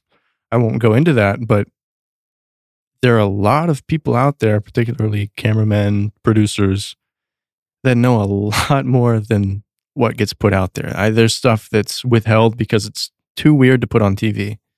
I mean, you've talked about the stuff with Finding Bigfoot when they ended up filming something they shouldn't have. Yeah. And they're like, we can't even put this out there because no one's going to believe us. I asked Bobo, I was like, why didn't you put it on there? And it wasn't even the belief thing. It was, he's like, it's called Finding Bigfoot, not Finding Sea Serpents. Yeah. I want to see that footage, one. Right. And two, I can understand because everyone accuses reality TV of being staged. My experiences were really good with reality TV. But yeah, there is that like bad aura that follows it. And I can understand why they say, this is so weird, we can't throw this out. One of the guys who was involved in the production crew of Skinwalker Ranch was,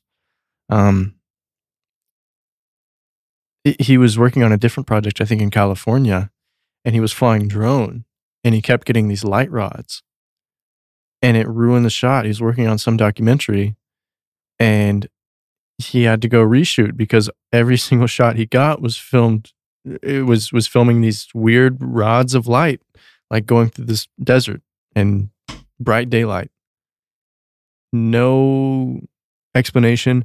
We've got stuff in our footage, which is probably going to make it in there. So there will be Easter eggs where you're going to get all the emails of people saying, hey, there's an orb in this shot. Yeah. Great. Yeah. We can't even acknowledge it because at the time we didn't see it. Yeah.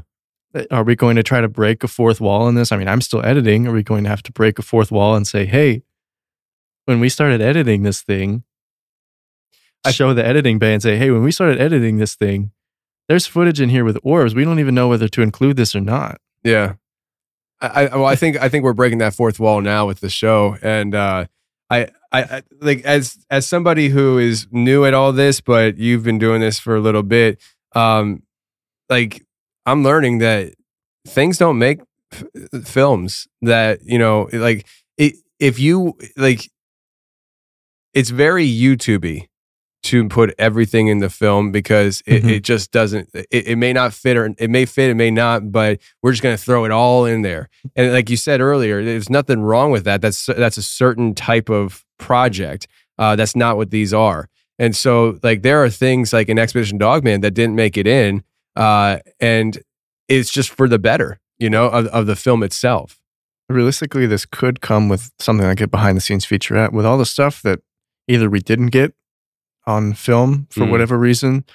There was no use in filming, but it was just bizarre, or stuff like it just didn't make the narrative of the film, but something really weird happened. Yeah. I mean, there's stuff we saw that we weren't filming. Like 30 seconds before I left with Joseph, I ended up seeing the thing going across the field. Yeah. At Skinwalker Ranch. It looked like two giant, you know, those like giant hamster balls that are clear? Yeah. And people can get in them and like roll down hills. Yeah. It looked like two of those, plain as day, going across the mesa. That's incredible. Or just below the mesa, like going toward that direction and then going into the trees west of the ranch. And I think it was actually on the property to the west of a ranch, but it was two massive clear circle things and it looked like something solid inside. I didn't understand it. I was looking off in the distance. I think I was talking to you and like looking over your shoulder. You're trying to say things to me. I'm not even following because there's stuff going on behind you. I was like confiding my heart to you, and I was just like, you know, Christian, I'm really struggling with this, and you're just like, uh-huh. And it's like, as I'm driving away, I saw the weirdest thing I've seen in my life. I don't know, man. I'm speechless on a lot of this stuff, but I think something behind the scenes might be interesting. I think it'd definitely be interesting. It's something to consider for this project, and if not this project, moving forward for future projects, because more than likely there's going to be a lot of behind the scenes footage, and maybe we could make that as something that's bonus for people who are maybe VIPs or something like that for early releases. But we kind of started this whole rabbit hole of a conversation from Skinwalker, the Sherman Ranch, to this idea of the hitchhiker, and then we start talking about the 911 call, and then we talked to Brent and all that stuff. So there's this idea of a hitchhiker, things happening months after the trip to Utah. You and I this past week had a very, very bizarre experience that really let's just tell people how it played out in the order it played out, so we don't jump any steps. I'm gonna tell you a story, friends, and Christian's gonna be here and he's gonna tell the story and jump back and forth. We're gonna tell people this story and how it unfolded. Okay. Yeah. All right. So Wednesday night, I get a text from my wife around 9:00 at night, and she says to me, "Can I take the trash cans up to the top of the driveway when I get home?" There was a couple trash cans, a couple trash bags, big trash bags, and she didn't want to drag them up there. I said yes. And so we get home, and what time? It was probably like 10:00 when we got home to my house. Yeah, somewhere in there. So it's about an hour later. And because Lindsay was still awake when we got home, so it wasn't too late. And we start taking the trash up, and we first wheeled the cans up, and we get to the top of the driveway, and we're starting to walk back, and we hear something. What was it? How did this all play out for you? Like, I think you're the one that heard it first, right? I heard it, and I mean, I'm from Texas. I hear coyotes. I live in the woods. Yeah. You're so remote that your house can't have internet. We can't get internet. You don't have internet at your house because you can't, not that you can't afford it, you can't get it there. Yeah. No one will come out and service internet in that area, but we've got a lot of coyotes coming through. Like, the area is very rural, thick East Texas, piney woods. We see all kinds of stuff. You know, I've seen something called a jaguarundi, which is a type of big cat that's not supposed to be here. You know, we've got the black, like they call them Black Panthers. I don't know what they are. I always thought they were just melanistic jaguars that came up from Mexico. Again, the state denies them being here. The area that I live sees them all the time. We've got Sasquatch sightings, everything.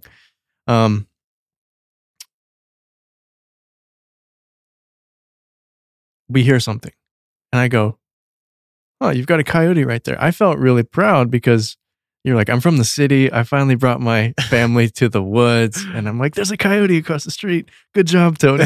Like, that's cool. Like, you live on a wildlife pathway. This is awesome. Yeah. You're right at the base of the Smokies.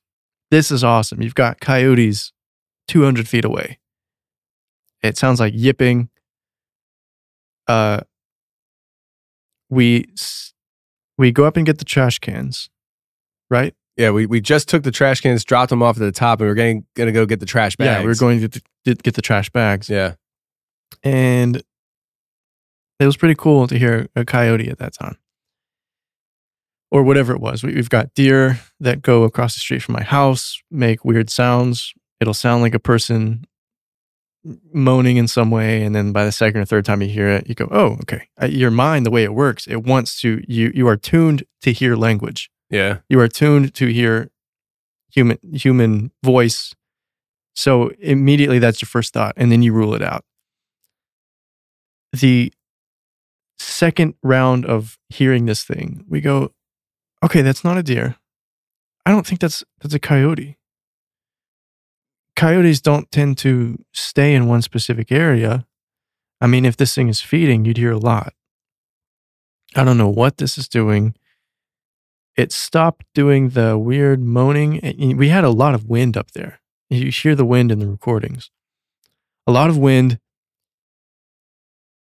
It starts changing, and there's emotion behind it. And we both get weird, unnerving feelings. And nothing's happened to you out here. You know, you've got a great place. And I think you start to wonder, like, did something follow me? Like, you brought up the hitchhiker stuff, or you call it passenger. Did something follow either of us? And we're thinking, like, what is this? Because this is not animal. Right. We are hearing chanting. We're hearing phrases. Mm-hmm. It's almost like hearing multiple voices. And then we hear laughing. Yeah. And we hear crying. And it's like a cyclical thing. And my mind immediately goes to something mimicking. Yeah. So we're hearing these sounds, and at one point, and we just dropped the trash cans off, and we start hearing this. We're trying to make sense of it, and it had actually died down briefly. And so we went down. I put the phone in my pocket because I'm recording this whole thing, and I put the phone in my pocket, and we walk down to the bottom of the driveway, get these two big black trash bags, and we start hauling them to the top of the driveway. And we get to the top of the driveway, we stop and start listening again, and we start hearing it more and more. And this is about a 10-minute period that we're recording here. And we start hearing it, and that's when we start really starting to tune in, and we're starting to hear these different things. And at one point, I remember I heard a breath. It goes, and that's when I was just like, oh, this is physical. This is very physical. There's somebody or something right there in the dark of night. It's right there. And that's when I had my backpack on. I had my gun in there. And I was like, go in my bag and get my gun. Because I'm like, if there's somebody, because that was after we heard the chanting. I was like, if there is some freaking witch down here doing witch stuff, and they're going to try sacrificing me or my kids, I'm like, get the gun. Because, I mean, so here's the thing. I found out just yesterday, I was talking to my neighbors about this, and my one neighbor, his wife, said to me that she was told at work, they just moved here not long ago, and she said that she was told at work that this area is very well known for its witchcraft. There's a lot of witchcraft in this area. And I told them it doesn't surprise me because these very rural Appalachian Mountain areas and stuff into Kentucky, it's like, from what I'm learning from like Big Josh, who is from Black Diamond Guns and Gear, he's from very remote Kentucky, and he's like, dude, like there's literally nothing there. Like that's why there's such a drug problem, because it's like bored, you know. Mm-hmm. And I can imagine, hey, you know, getting involved in witchcraft, why, out of sheer boredom, you know. So anyways, that's where my mind's going, you know? And so you get the gun out, and I have the gun now, and we're hearing these and these giggles, these cryings, these chants. And then we hear something that made our skin crawl. And before we go any further, I got to tell people, I did record this, and we're going to play some audio for you right now.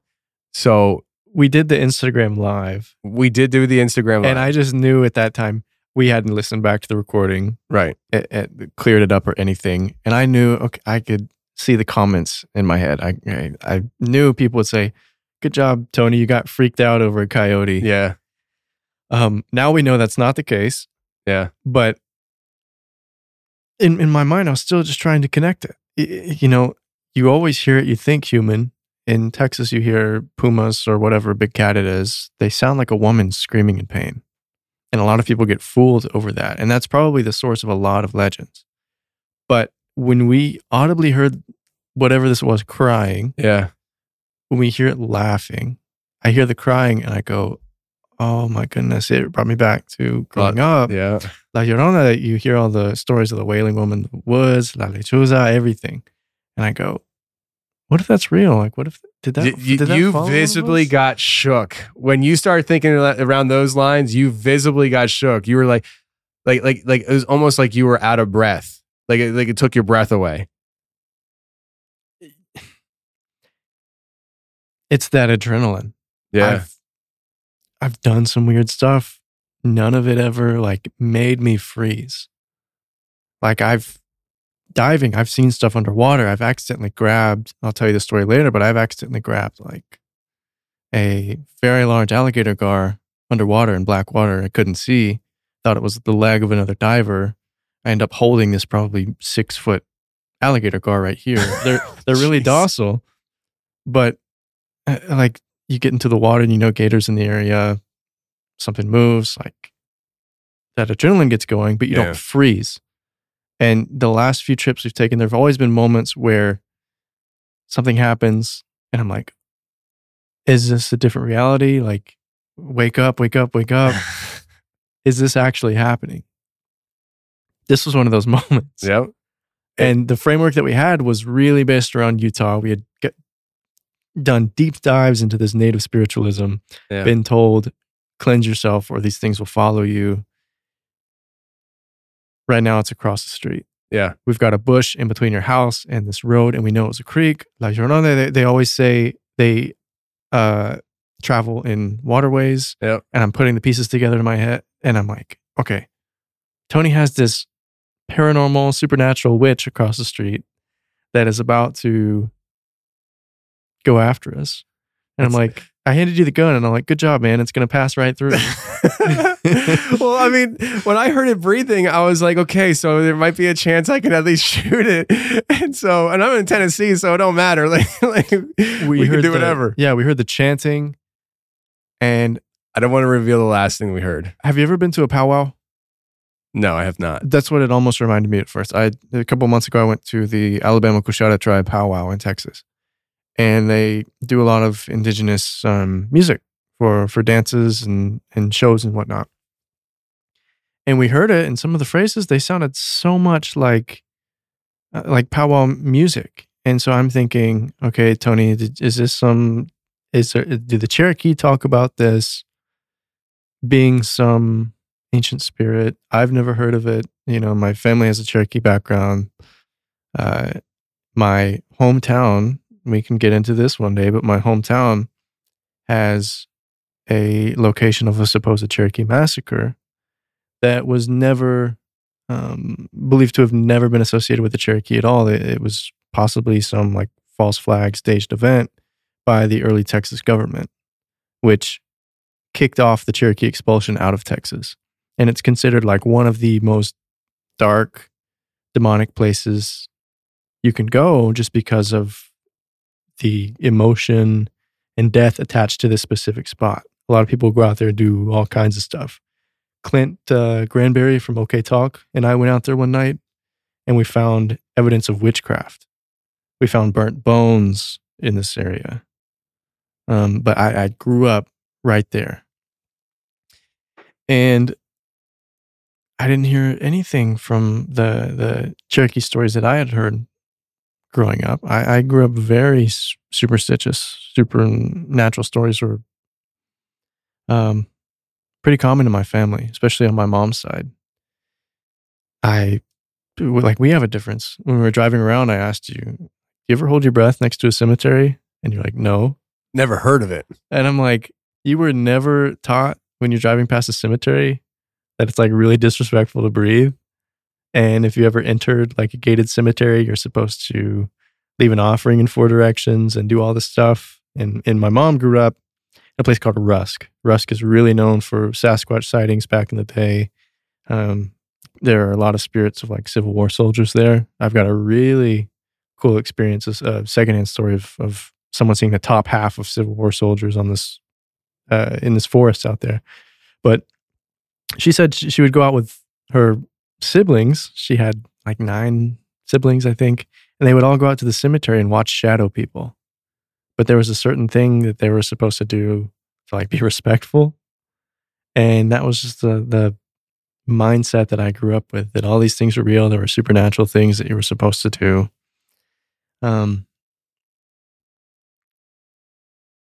We had the shadow person experience in Indiana. I didn't know anything about that. But what were we talking about before? We were talking about the sounds. Yeah, the sounds. Yeah. I completely got lost. It's been a long week. Lots of editing. Yeah. But in that moment, I was like, okay, all the stuff that I heard growing up, it's absolutely real. It's right across the street. It's 200 feet away from us. I'm trying to look both ways because if we make a run for it, what happens if we make a run and then all of a sudden we see a silhouette of this thing on your front porch? Yeah. Which, yeah. Which, yeah, we'll get to that part. So we hear this. What's the first noise that you want to go over? I'm going to start off with the weakest of the ones. Okay. And I'm going to go with the Okay. Now, I want to let people know I had 10 minutes of audio. Mm-hmm. And the 10 minutes of audio is not here because it's just a lot of noise. I picked out 5 of the best recordings that we were able to get. Like this was happening, and some of the stuff that you're about to hear happened more than what you're about to hear. It's just It was drowned out by the wind and things like that. I just couldn't really clean it up real well. So what you're about to hear is what I just have called is the ah. Now I know that's really faint, and people might be like, "I didn't catch it." Right in the middle of that short clip, you're going to hear something go, ah. And that literally is the best I've been able to draw it out. And I've worked on it for quite some time. I'll play it a couple times. I'm going to play it 3 times back to back, no commentary. Here we go.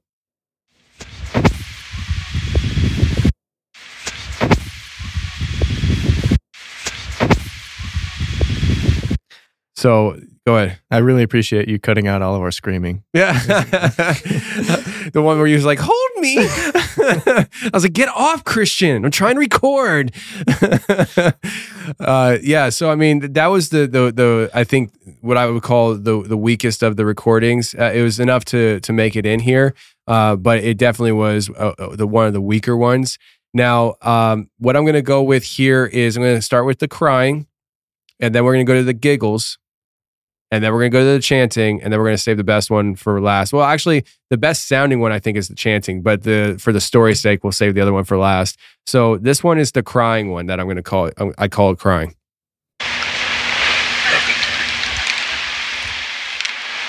That's crying. I don't know if people heard it, but I'm going to play it 3 times back to back. At the end there, you hear Christian say, that's crying. I'm going to play it 3 times now.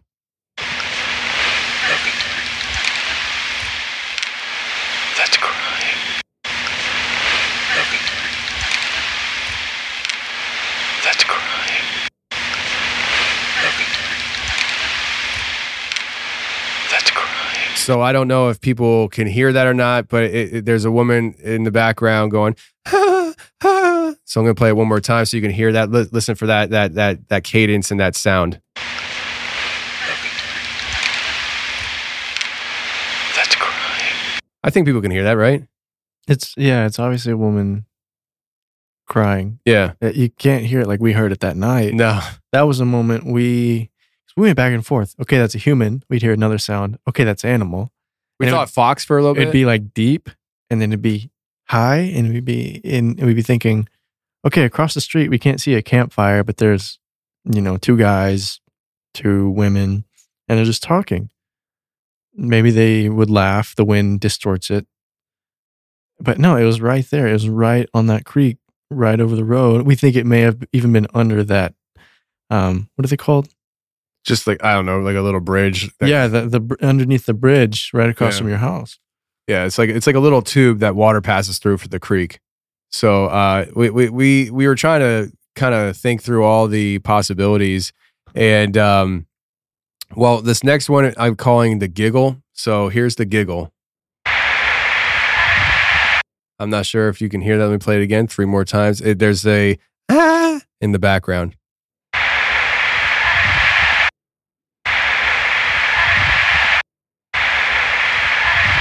Now, it almost sounds like a frog. And I could just tell you, I know for a fact it wasn't because of all the other recordings I had around it and stuff. But I could hear how people could think that maybe that's a frog, making that sound. Listen to the sound again and think frog. That definitely sounds like it could be a frog, right? But that's what I call the giggle because, again, in the moment, there was like this mixture of emotions happening coming out of there. It was just like, what the heck is going on? And so this next one I call the chant. And I don't know if it's a chant, but it definitely sounded like a chant in a moment to me. And it happened a lot more than what you're about to hear. But this is the portion of the clip that you could hear it the best at. And again, this is a great reason for you to follow us on Instagram, because I went right there on live for Instagram after we recorded this, and I played the recordings in its entirety for people. And they were all, speaking of the people, because you mentioned that earlier stuff, the comments on the video were like way better than what I thought they'd be. I thought people were like, oh, it's a coyote or whatever. And a lot of people were like, holy crap, I hear that too and stuff. I think there's maybe some people that were naysayers. I blocked them for sure. But anyways, here's the chant.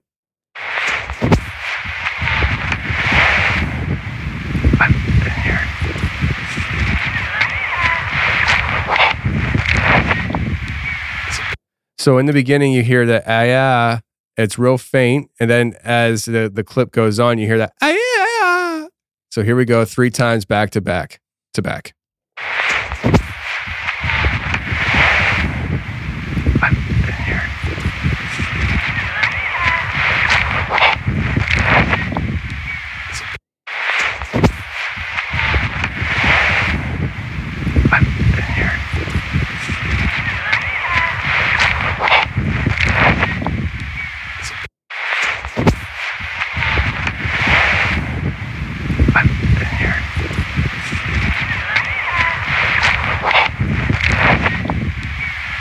So I'm sure people can hear that. It was literally, it sounds like a chant to me. She's like, ah. And I was just like, what the heck, But I would say, well, I know for a fact, it's not even a matter of, I would say, I know for a fact what wrapped up the night for us standing out there was when it got real personal. Because we're standing there and we're recording these things. We're baffled. We're not sure what's going on. A part of me is like, I don't want to go back down the driveway to my house because I don't want whatever is down there seeing me walking to my house and follow me to the house. Like I have my babies in there sleeping, I was worried about that. At one point you even mentioned about let's get in the truck and drive down there. I was like, cool story, bro. Like, I'm not taking my truck down there. And then whatever's down there, seeing where that truck pulls into the which driveway it is, So it was way too close to home for my comfort. And then this last clip just put it over the top for me. And I'm going to tell you guys what is being said. Actually, I'm going to play it once. I'll tell you what was said. I know for a fact what was said, and then you'll be able to hear it better if you haven't heard it the first time. Here it goes. This is the last clip.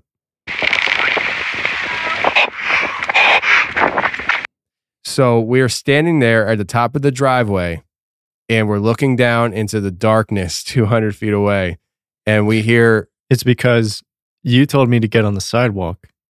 Yeah, on the driveway, yeah. I said sidewalk, but I meant driveway, yeah. And then by doing that, your neighbor behind us had a light that was shining on us, and we've got these really long shadows that cast all the way across the street. Down to where this sound is. Down to where the sound is. So I'm thinking in my mind already, it's going to see the shadows. Its eyes have adjusted, whatever this is. It's going to see shadows and then know that we're standing up here. And as soon as we move, we hear, hello. And that's exactly, it was a female, and as soon as you move, she goes, hello. And I was just like, oh, we gotta go. and at that point, you're walking down the driveway. I'm walking down the driveway backwards, trying to see if anything comes up the hill and to follow us, because that would have been bad for everybody. And so I'm going to let people listen to this again. I'm going to play it 3 or 4 times. Listen to it. You're going to hear her say hello.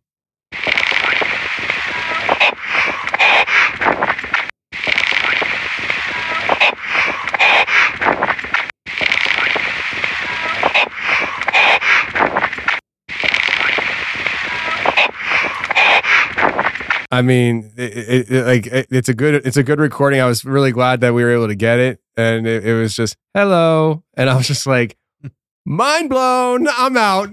Like, lock the doors, get the guns. Like, I was freaked out, and we went into the house, and you and I stood in the garage for a while, looking at the top of the windows just to see if somebody's appearing at the top of the driveway. Because if somebody's there, I'm like, oh, it's going to go down. And we eventually go inside, and I open up the bedroom door, and Lindsay is still awake. And I said to her, I need you to come out here. And we tell her what happened. I started telling her while she was still laying in bed. And she sits up and she's like, are you serious? And I'm like, yeah. And she said to me, the reason why she texted me asking me to bring the trash to the top of the driveway is because after she put the kids to bed, those 2 big trash bags were in the backyard because they were filled with debris and stuff from our garden she had just cleaned out for the year. And she said that she got to the edge of the house into the backyard and she just felt really uneasy, like something was out there. And she said, I just felt like I wasn't supposed to be there.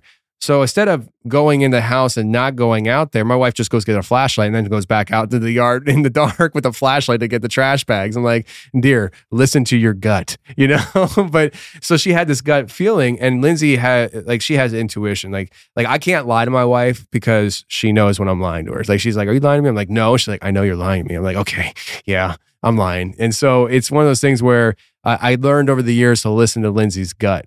And so she was heavily invested at that point. She walks into the kids' rooms because we're all uneasy. And, we're thinking there's some kind of witchcraft stuff happening down the road from us. And she goes into my son's room and my daughter's room to check on the kids, make sure they're good. And when she's in Ben's room, you and I hear, it was like a thud, right? And like a vocal, like a deep vocal or something. Mm-hmm. It was a thud and then pretty long, 2 seconds, moan. Yes.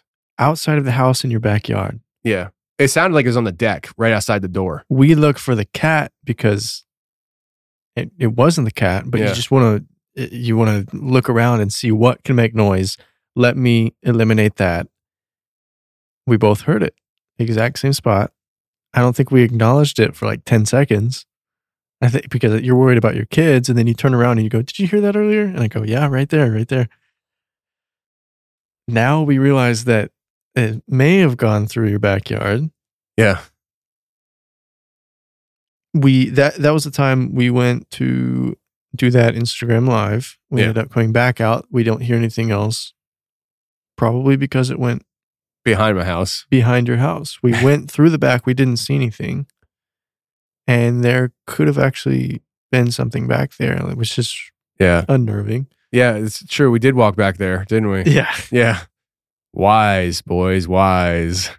So nothing happens for the rest of the night. And the next day, you were sleeping in because you were planning on pulling the all-nighter here at the office. So you've been getting up with me and coming with me to take Ben to school. You decided you were going to drive your car into the office that day. And you slept in, and I came in, and I'm working on things, and you text me that, well, I'll let you tell the story. This is the morning of that 911 call. Yes. I'm leaving your driveway. I go down the road. I see 2 men down there. They're looking in the creek, exactly where we heard the stuff. My mind goes, why are these guys looking down there? If I pull up to them and I go, you guys heard that too? They're going to think I'm crazy. But I said, I need to pull over. I roll down the passenger window. This guy looks over. And I said, did you guys hear those weird noises last night? We have them on recording. And he goes, I was supposed to pick up this woman at 9 a.m. I was leaving your house around 11. He says, I was supposed to pick up this woman at 9 a.m. this morning. She's missing. The front door is open. All of her possessions are here. She lives across, she lives across the road down where the sounds were coming from. There's an old cabin there. It's really old. And she lived in there. And this guy says she's missing. Front door open, right? Front door open. Yeah. All the possibilities in my mind are racing right now. And I go, oh, great. Tony and I just recorded evidence of this woman being missing. I'm going to have to call Tony and say we're now prime suspects in the disappearance of this lady. Perfect. I leave you a voicemail. I send you a message, send you a text message. And all it says is, dude, I couldn't even think of what to say at that time. I'm like, really? He asked me to pull in, and he says, I'm the pastor of the church behind your house. I didn't tell him, yeah, I'm staying with this guy. He's like he's the coolest, biggest paranormal podcaster. There's no telling what he's summoning to this area, what he's attracting. Good luck. Yeah. I didn't tell him that, but I said, yeah, I'm not from here, but I've been staying here the last 2 weeks. We were at the top of this driveway across the street, and we heard crying, laughing, moaning, just these like guttural screams last night. Weird stuff. It sounded like it was mimicking emotion or cycling through things. And this guy, he goes, I'm a pastor. I was supposed to pick this woman up this morning. She had recently contacted me because she was having, and he used this word. Well, hold on. The reason why they were picking her up was because the house was being, the cabin was being foreclosed on. Yeah. And that's why they were there, because that morning, the new people who were getting to that place were moving in, but like was supposed to have that property, and she was supposed to be out. Mm-hmm. And so I think that's just important for people to understand why he was supposed to pick her up and stuff, is because like she's no longer supposed to be there. Mm-hmm. And then she's just disappeared on the property somewhere. Yeah. He said she had been having hallucinations of, he called them like dark beings coming into the house. And he's like, this woman, she was 65. She didn't have any diagnosed illnesses, nothing, but she had come to him claiming to have all these hallucinations of very dark things. And so he was like, for the last 3 weeks, I had been consulting with her on the things that she was experiencing. And I didn't try to go into like, is there demonic possession involved, or any of the questions that you would ask, because I'm like, there's a woman missing. The other man was her son-in-law. He's calling 911, trying to explain to them that this woman's missing. Within the next few minutes. At this time, I'm already in my truck driving back, because I'm personally thinking like, okay, so what we recorded and heard that night was this lady, and now the door's wide. All I know is the door's wide open. Her belongings, her purse is still there. She's missing. And I'm thinking to myself, I got to go help look for somebody. And you told me about the foreclosure. I'm thinking to myself, I got to go help look for somebody that probably killed themselves. And instead of being a freaking goofball, being scared of some lady down the road and stuff, I probably should have been helping her, because now she's dead. Like, that's where my mind went. I was like, freaking A, man. Like, I like my mind was going a million miles an hour. But I got the closure in my mind. I was like, that was actually a person. It may like we spend all day listening to people talk about witchcraft and demonic stuff. And of course, when we hear that, that's what's going to frame our mindset at the time. And I go, oh, so we may have recorded this lady. Now all of a sudden we have the best evidence of what happened to her in the hours that she was missing. You talked about the light being on in the cabin. You've never seen it on. It was on the last couple of nights. None of her stuff, if she would have left, like none of her stuff is there. The hallucinations had only started in the last 2 or 3 weeks. This is what the pastor said. And now I'm like, okay, the forensics of it are working out in my mind. Maybe she was under this bridge. I don't know what the state of mind would have been. She's missing. There's a natural, like, curve to your land, and there's a patch of trees that goes in between that she could have easily followed. It was cold. I don't know why someone, if they would have left, why they would have done this. She had a ride that morning to get picked up and taken to a new location. Like, everything was worked out. This guy was like, everything was previously agreed upon. We were supposed to get breakfast this morning. Everything's packed, good to go on her end. Like, the house sold. She was there. He saw her like 2 hours before we heard that, when she was dropped off, and everything was fine. she had met new owners, and then all of a sudden this weird stuff's going on. And you were probably halfway here. I give you another call and say she had been found. She was in custody. And don't have any updates on what happened, where she was found. Yeah. It's still a mystery, but here's the thing. The way the pastor said it to you leaves me feeling like, okay, so good news. There's not a witch across the street that's chanting and conjuring demons. Bad news. There's a lady that even the pastor thinks is mentally unstable, but maybe she's not mentally unstable and she actually has some serious paranormal activity happening in that house. And there's new people taking possession of it. And so my job is to become friends with them to find out if anything's going on in that house. Because she said that there were things going in and out of that house. And he brushed it off as she's mentally unstable. But she didn't, from what it sounds like, she didn't show signs of being mentally unstable until recently. Yeah, he said he had been out getting groceries with her. Everything was fine. Just weird stuff happening in the house right across the street. Weird stuff happening along that creek. Stuff going missing. Pets going missing.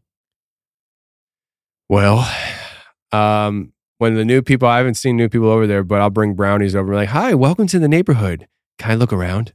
You know, I'll just be one of those this nosy, snoopy neighbors, I guess. I don't know, but maybe I'll tell them about my podcast and they'll hear this, and that's how I'll tell them that their house is haunted. You live on haunted grounds. Welcome to the neighborhood. What do you think? Yeah, I mean, you don't want to be that guy being like, congrats on the new house. I've heard it's the portal to hell. Like, if I were them, I'd be like, okay, so we've got one of those neighbors. Yeah, yeah. But I wouldn't do that. But I mean, like, any new neighbors that come into the area and stuff, like like they did it for us, and you know we've done it for others that have come. Yeah, and you know, you'd want to know. I never told you this in the first interview. I told you I had seen my grandfather who passed away. He materialized in the backseat of a car. The grandfather that was one of the highest ranking men on high jump. Operation High Jump. Yeah. The other one was seeing, I described it as a clown because I didn't know what a ghost or a demon was. It was someone with a face. It was almost bloody. And it was this guy talking to me. Around this time, I start seeing a lot of stuff in my own house, including, faces in the walls, faces in the ceiling. I would not sleep in my own bedroom. I didn't know what little people were. I had all these weird dreams about the little people in the closet. And then I would, at night, see faces outside looking in the window. Hated sleeping in this bedroom. My parents, I think like I had to sleep with my parents for way longer than most kids just because I was so freaked out about sleeping in this specific bedroom. And then in my 20s, my mom tells me someone passed away in a motorcycle accident underneath my window outside. And I go, that would have been useful information back then. Yeah. I don't know how it all works. Whether some of this stuff is attracted to the loss of life. You talk about like that massacre site in my town. My entire childhood was framed by this idea that death and negativity not only attracts the spirits of whatever was attached to that specific event, but all this paranormal stuff has like an easier time manifesting itself. We talked to someone recently who grew up on a property that was directly on the Trail of Tears. And she was native, and she talked about this experience of seeing all these people outside that were like spirits. I won't ruin what exactly was in it. Yeah. But it touches on this idea, like, is this area somehow marked by this traumatic event? And why am I able to see it? Why don't my parents see it? that's what got me into filmmaking. I literally have teased the idea of writing a book the last few years about seeing this stuff as a kid. It's tough to make friends at 5 and 6 years old. Like, imagine Ben right now if he were seeing ghosts, and how hard it would be to make friends at school when you're talking about, what cartoons you all like and what your favorite color is. If you were seeing these dark things or seeing ghosts and none of them believe you, when you get a little bit older, it's kind of difficult to fit in with people because there's an alternate side to what reality is. And you're trying to figure it out at such a young age. Like nobody's teaching you about it. Mm-mm. And you're trying to just understand your existence and place in this reality that everybody around you sees very different than you do. I didn't know people didn't believe in Sasquatch until I was like in high school. Oh, really? Like middle school or high school. Because I grew up around so much of that stuff, probably 20, 25 plus family friends with sightings. Don't go by BFRO. No one reports it. Everyone has sightings. It was just like a way of life. And then when you actually start making friends and you meet people who didn't have those experiences and they're like, what are you talking about? And I'm like, this stuff isn't real to you? I thought about how convinced I was of this stuff. I wanted to major in primatology in college because I figured by the time I graduated, this thing would have been proven and I would have been at the front line. Like I would have been tip of the spear on studying Sasquatch. Wow. I was like, I would have been graduated into the most exciting time ever in primatology, anthropology. And it was just so shocking to me that people didn't believe this. Because I had so many vivid experiences like that I guess other kids didn't have. And that's why I was so attracted to photography and filmmaking. I literally asked my parents for a camera because I was like, when you're gone, I want to take pictures of grandpa. And my mom, It was her father who had passed away. She's like, what do you mean? And I was like, well, he visits. And I wanted to take pictures of the ghosts too. We were friends with a lot of ghost hunters. And I would see all the photos of orbs, whatever, photos of, I've seen like photos of full body apparitions. I mean, I think the main story in that episode we recorded was a family friend showed me photos of the face of Sasquatch. Yeah. Growing up. I was 12 years old. It like scared the crap out of me. And then I didn't want to look at him again. It's like burned into my mind. But I wish you were an artist. There's a side to it. That's why every person I ask, I've probably scarred Wes because I went up to him when I was like, when was that live show? 2019? It was May 2019 in Houston. I was like 22 or 23 years old. I go up to him. I'm nervous. I'm so excited to get Wes to get Wes to hear what I've seen. Waited through a line of, 30 people to get to talk to him. And I'm like trying to spew out all this information. I was like, have you ever heard about the pupils being vertical slits? Like that's indicative of a nighttime carnivore. It's like, it makes so much sense. If the pupils are vertical, they aren't daytime creatures. They're nocturnal. This is only present in like some felines and some crocodilians. And it makes so much more sense. And I'm trying to spew this stuff out. I'm probably tripping over my words. So when I end up meeting Wes, since he's moving down here apparently, yeah, he's joining the train. All right, so pause for a second. You just said something that, like Wes is like, wait, what? Wes, first of all, I've invited you millions of times. Second of all, it's bound to happen. So just give in and just do it. Just jump in and do it. I mean, Tennessee's great year round. Just do it. Yeah. Anyways, go so ahead. I'm hoping he doesn't recognize me from that. But it growing up, it was very difficult. It was almost upsetting because, you want people to believe you. If you've seen things, how are you going to make friends? Especially here, like in the South, where everything's doused in the religious perspective. I was growing up, I remember being in Sunday school in church, And I had seen these things. I had seen my grandfather, and I was taught that he was like an angel of some sort. And they were trying to illustrate the point that heaven is like somewhere else. Like there's a disconnect between earth reality, and they're teaching it to like 7-year-olds, 6 or 7-year-olds. There's earth reality that's going on right now. And then there's heaven where you go after. And I'm like, no, like my grandfather was here. Like I saw him. Like my sister and I saw him at the same time in the backseat of my mother's car. And that was the experience that turned my father into a believer. Really? Yeah. Oh, wow. It was such an impactful event. He's yelling at the sky after we pull over. My sister's going nuts. She's trying to say the man or like grandfather was trying to hold her hand. I don't have much of a memory of this, but my mom was trying to get my sister to stop crying. We both see his upper half like materialize in between us. I think we're both in car seats. And my father pulls in behind and he's yelling at the sky and he's like, leave my kids alone. He's doing what any dad would do. But the experience was so real that he felt like he had to do that. He felt like we were threatened because my sister was crying. And that really shaped what I wanted to do. And now I'm like, I've seen the other side. There's stuff out there. How can I sit in an office for the rest of my life trying to sell something that does not give any meaning to your life? Yeah.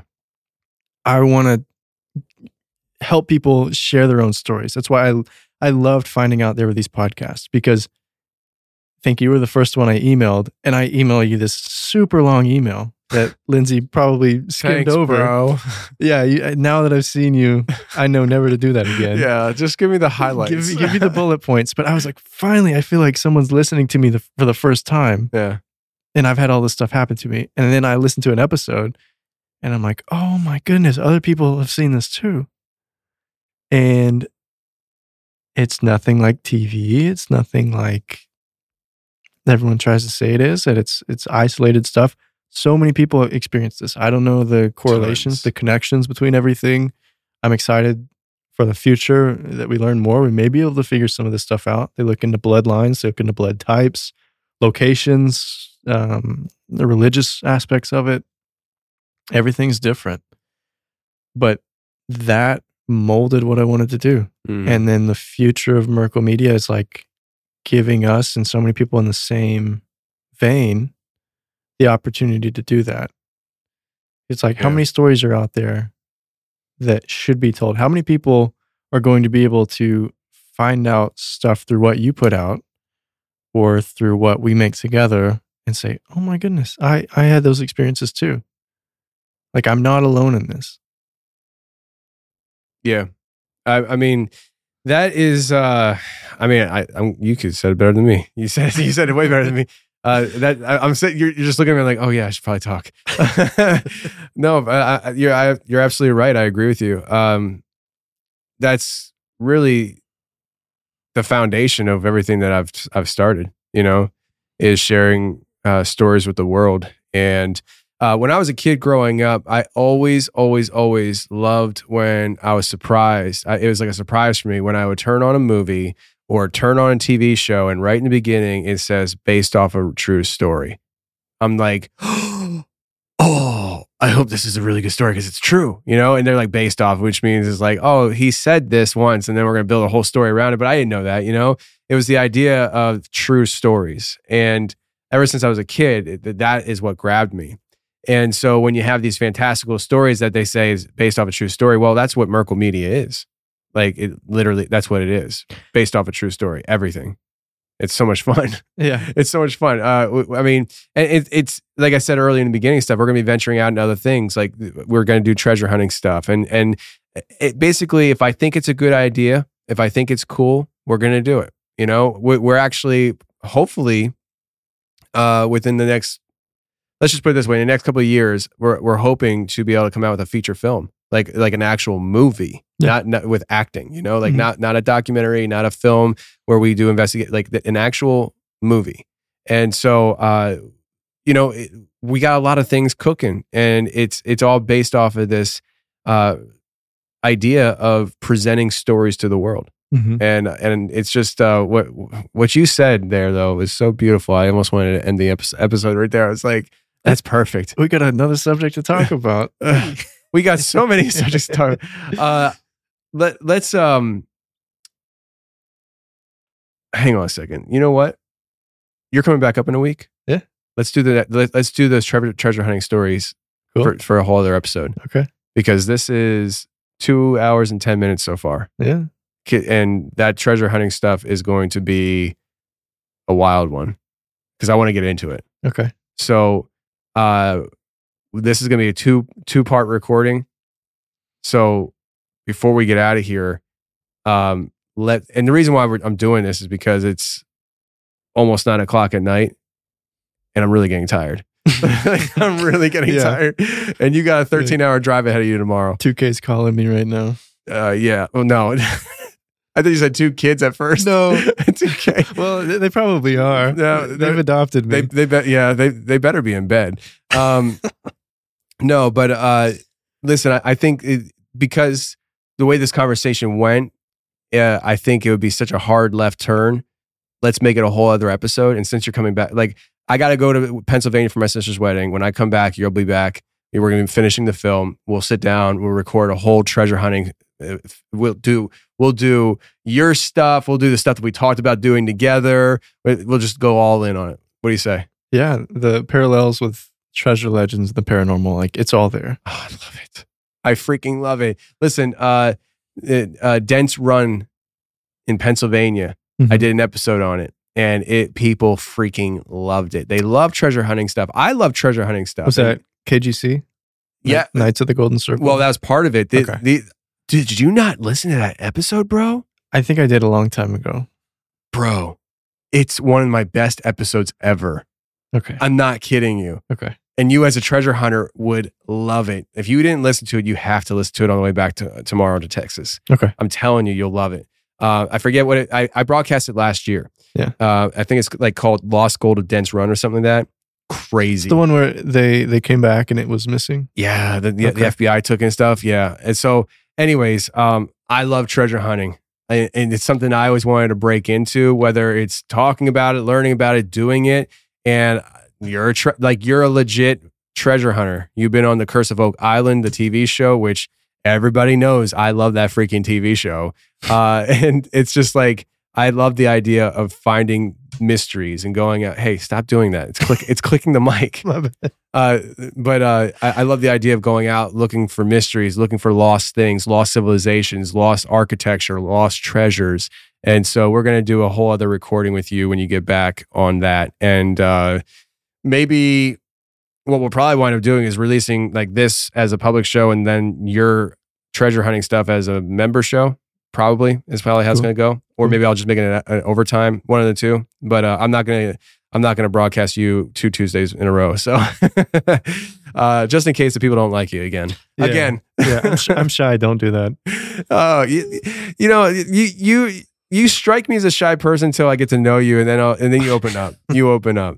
But listen, before we get out of here, is there anything you want to promote and stuff though? I mean, I kind of put you on the spot there with that, but I mean, do you want to talk about Merkle Media? No, just kidding. Promote my own stuff. No. Is there anything though that you can tell people where to find you on social media? Hey, social media has been killing you recently. Like your Instagram. Yeah. Like, what the heck, bro? I dropped from so like when I was on tour, I would get, I don't know, 1,500, 2,000 likes on a photo. And it's since dropped into like the 20s. And so I always assumed that I did something on accident to get myself banned. Yeah. Something happened. Yeah. No, I don't know. Like, I think the algorithms have changed and stuff. You're too nice of a guy to get banned. But I don't know what happened. I post a lot of travel photos. Yeah, because you travel the world. Yeah, I do a lot of stuff. I post some behind the scenes photos of you.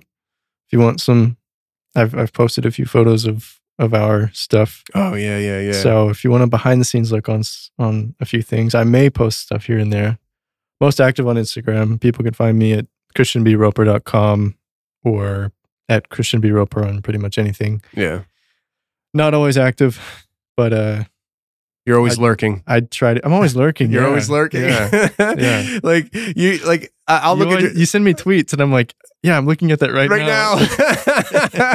It's crazy because I look at your social media and it's a ghost town. Like sometimes like you won't post forever, but you'll always be sending me links from social media. Like you're out there lurking in the shadows. You're like, oh, I'm watching what everybody's saying, but you're not saying anything. Instagram, they don't like if you don't post reels now, I think. Yeah, it's video based. I've always stuck to posting photos. I'll post travel photos and all kinds of stuff. And I guess I need to put more video content out there. For sure. Which is, I mean, it's weird that like what I do full time now is video, and then I never post any videos about myself. It's about to change, man, because you're gonna get your butt up here. You got an awesome girlfriend. You're gonna, listen, y'all gonna get married one day, and then you're gonna move up here to Tennessee real soon. If she's listening right now, I'm telling you, I'm not gonna say your name because I don't want to, but I'm just saying you and Christian need to move up here like now. So like when you graduate college, you need to come up here, okay? All right. Anyways, Christian, I appreciate you hopping on here with me and hanging out. We talked about this for like the last 3 weeks, and it came down to the night before you leave. But I'm glad it did, though, because we have so much that happened just this week. Yeah, we had some good stories for people, and hopefully people enjoyed the conversation. And when we have you back on, we're going to dive deep into the treasure hunting and the docuseries you're working on, the different legends and reincarnation type stuff. Like reincarnated pirates. Reincarnated pirates.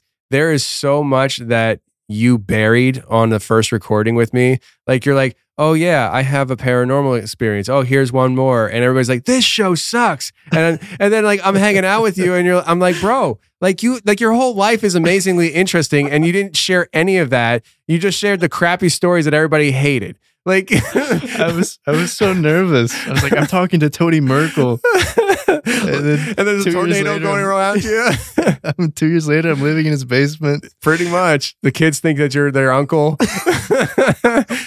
Oh man, but no, it's been a pleasure having you around and stuff, and I'm excited to have the world hear some more of your stories.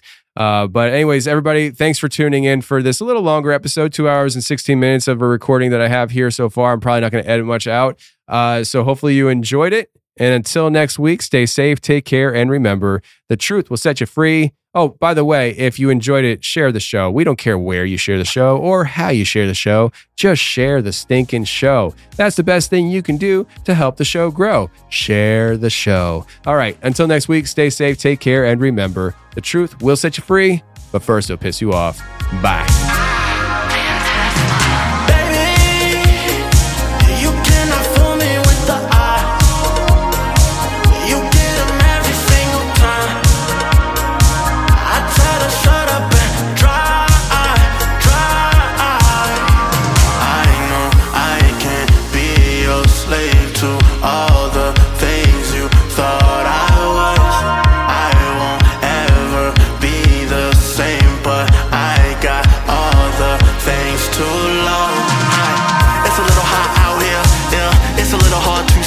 Away from enemies, from revenge be near.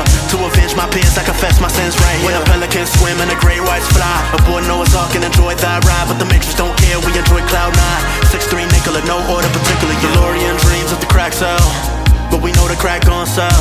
So if it's a variable, don't work well. I wasn't here when Reagan was a cartel. Push a bar, do I rap, do I sing, do I preach? I don't know. Do I lack anything via love? No, I don't. But we gotta be a warrior too, cause that's just what warriors do.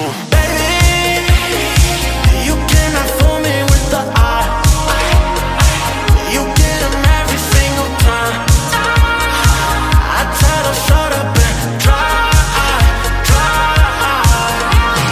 Baby, you cannot fool me with the eye. You get them every single time. I tell them shut up and dry. Staring up at Olympus, tight spear back at pretentiousness. Decades of vintage, new Babylon built on contentiousness.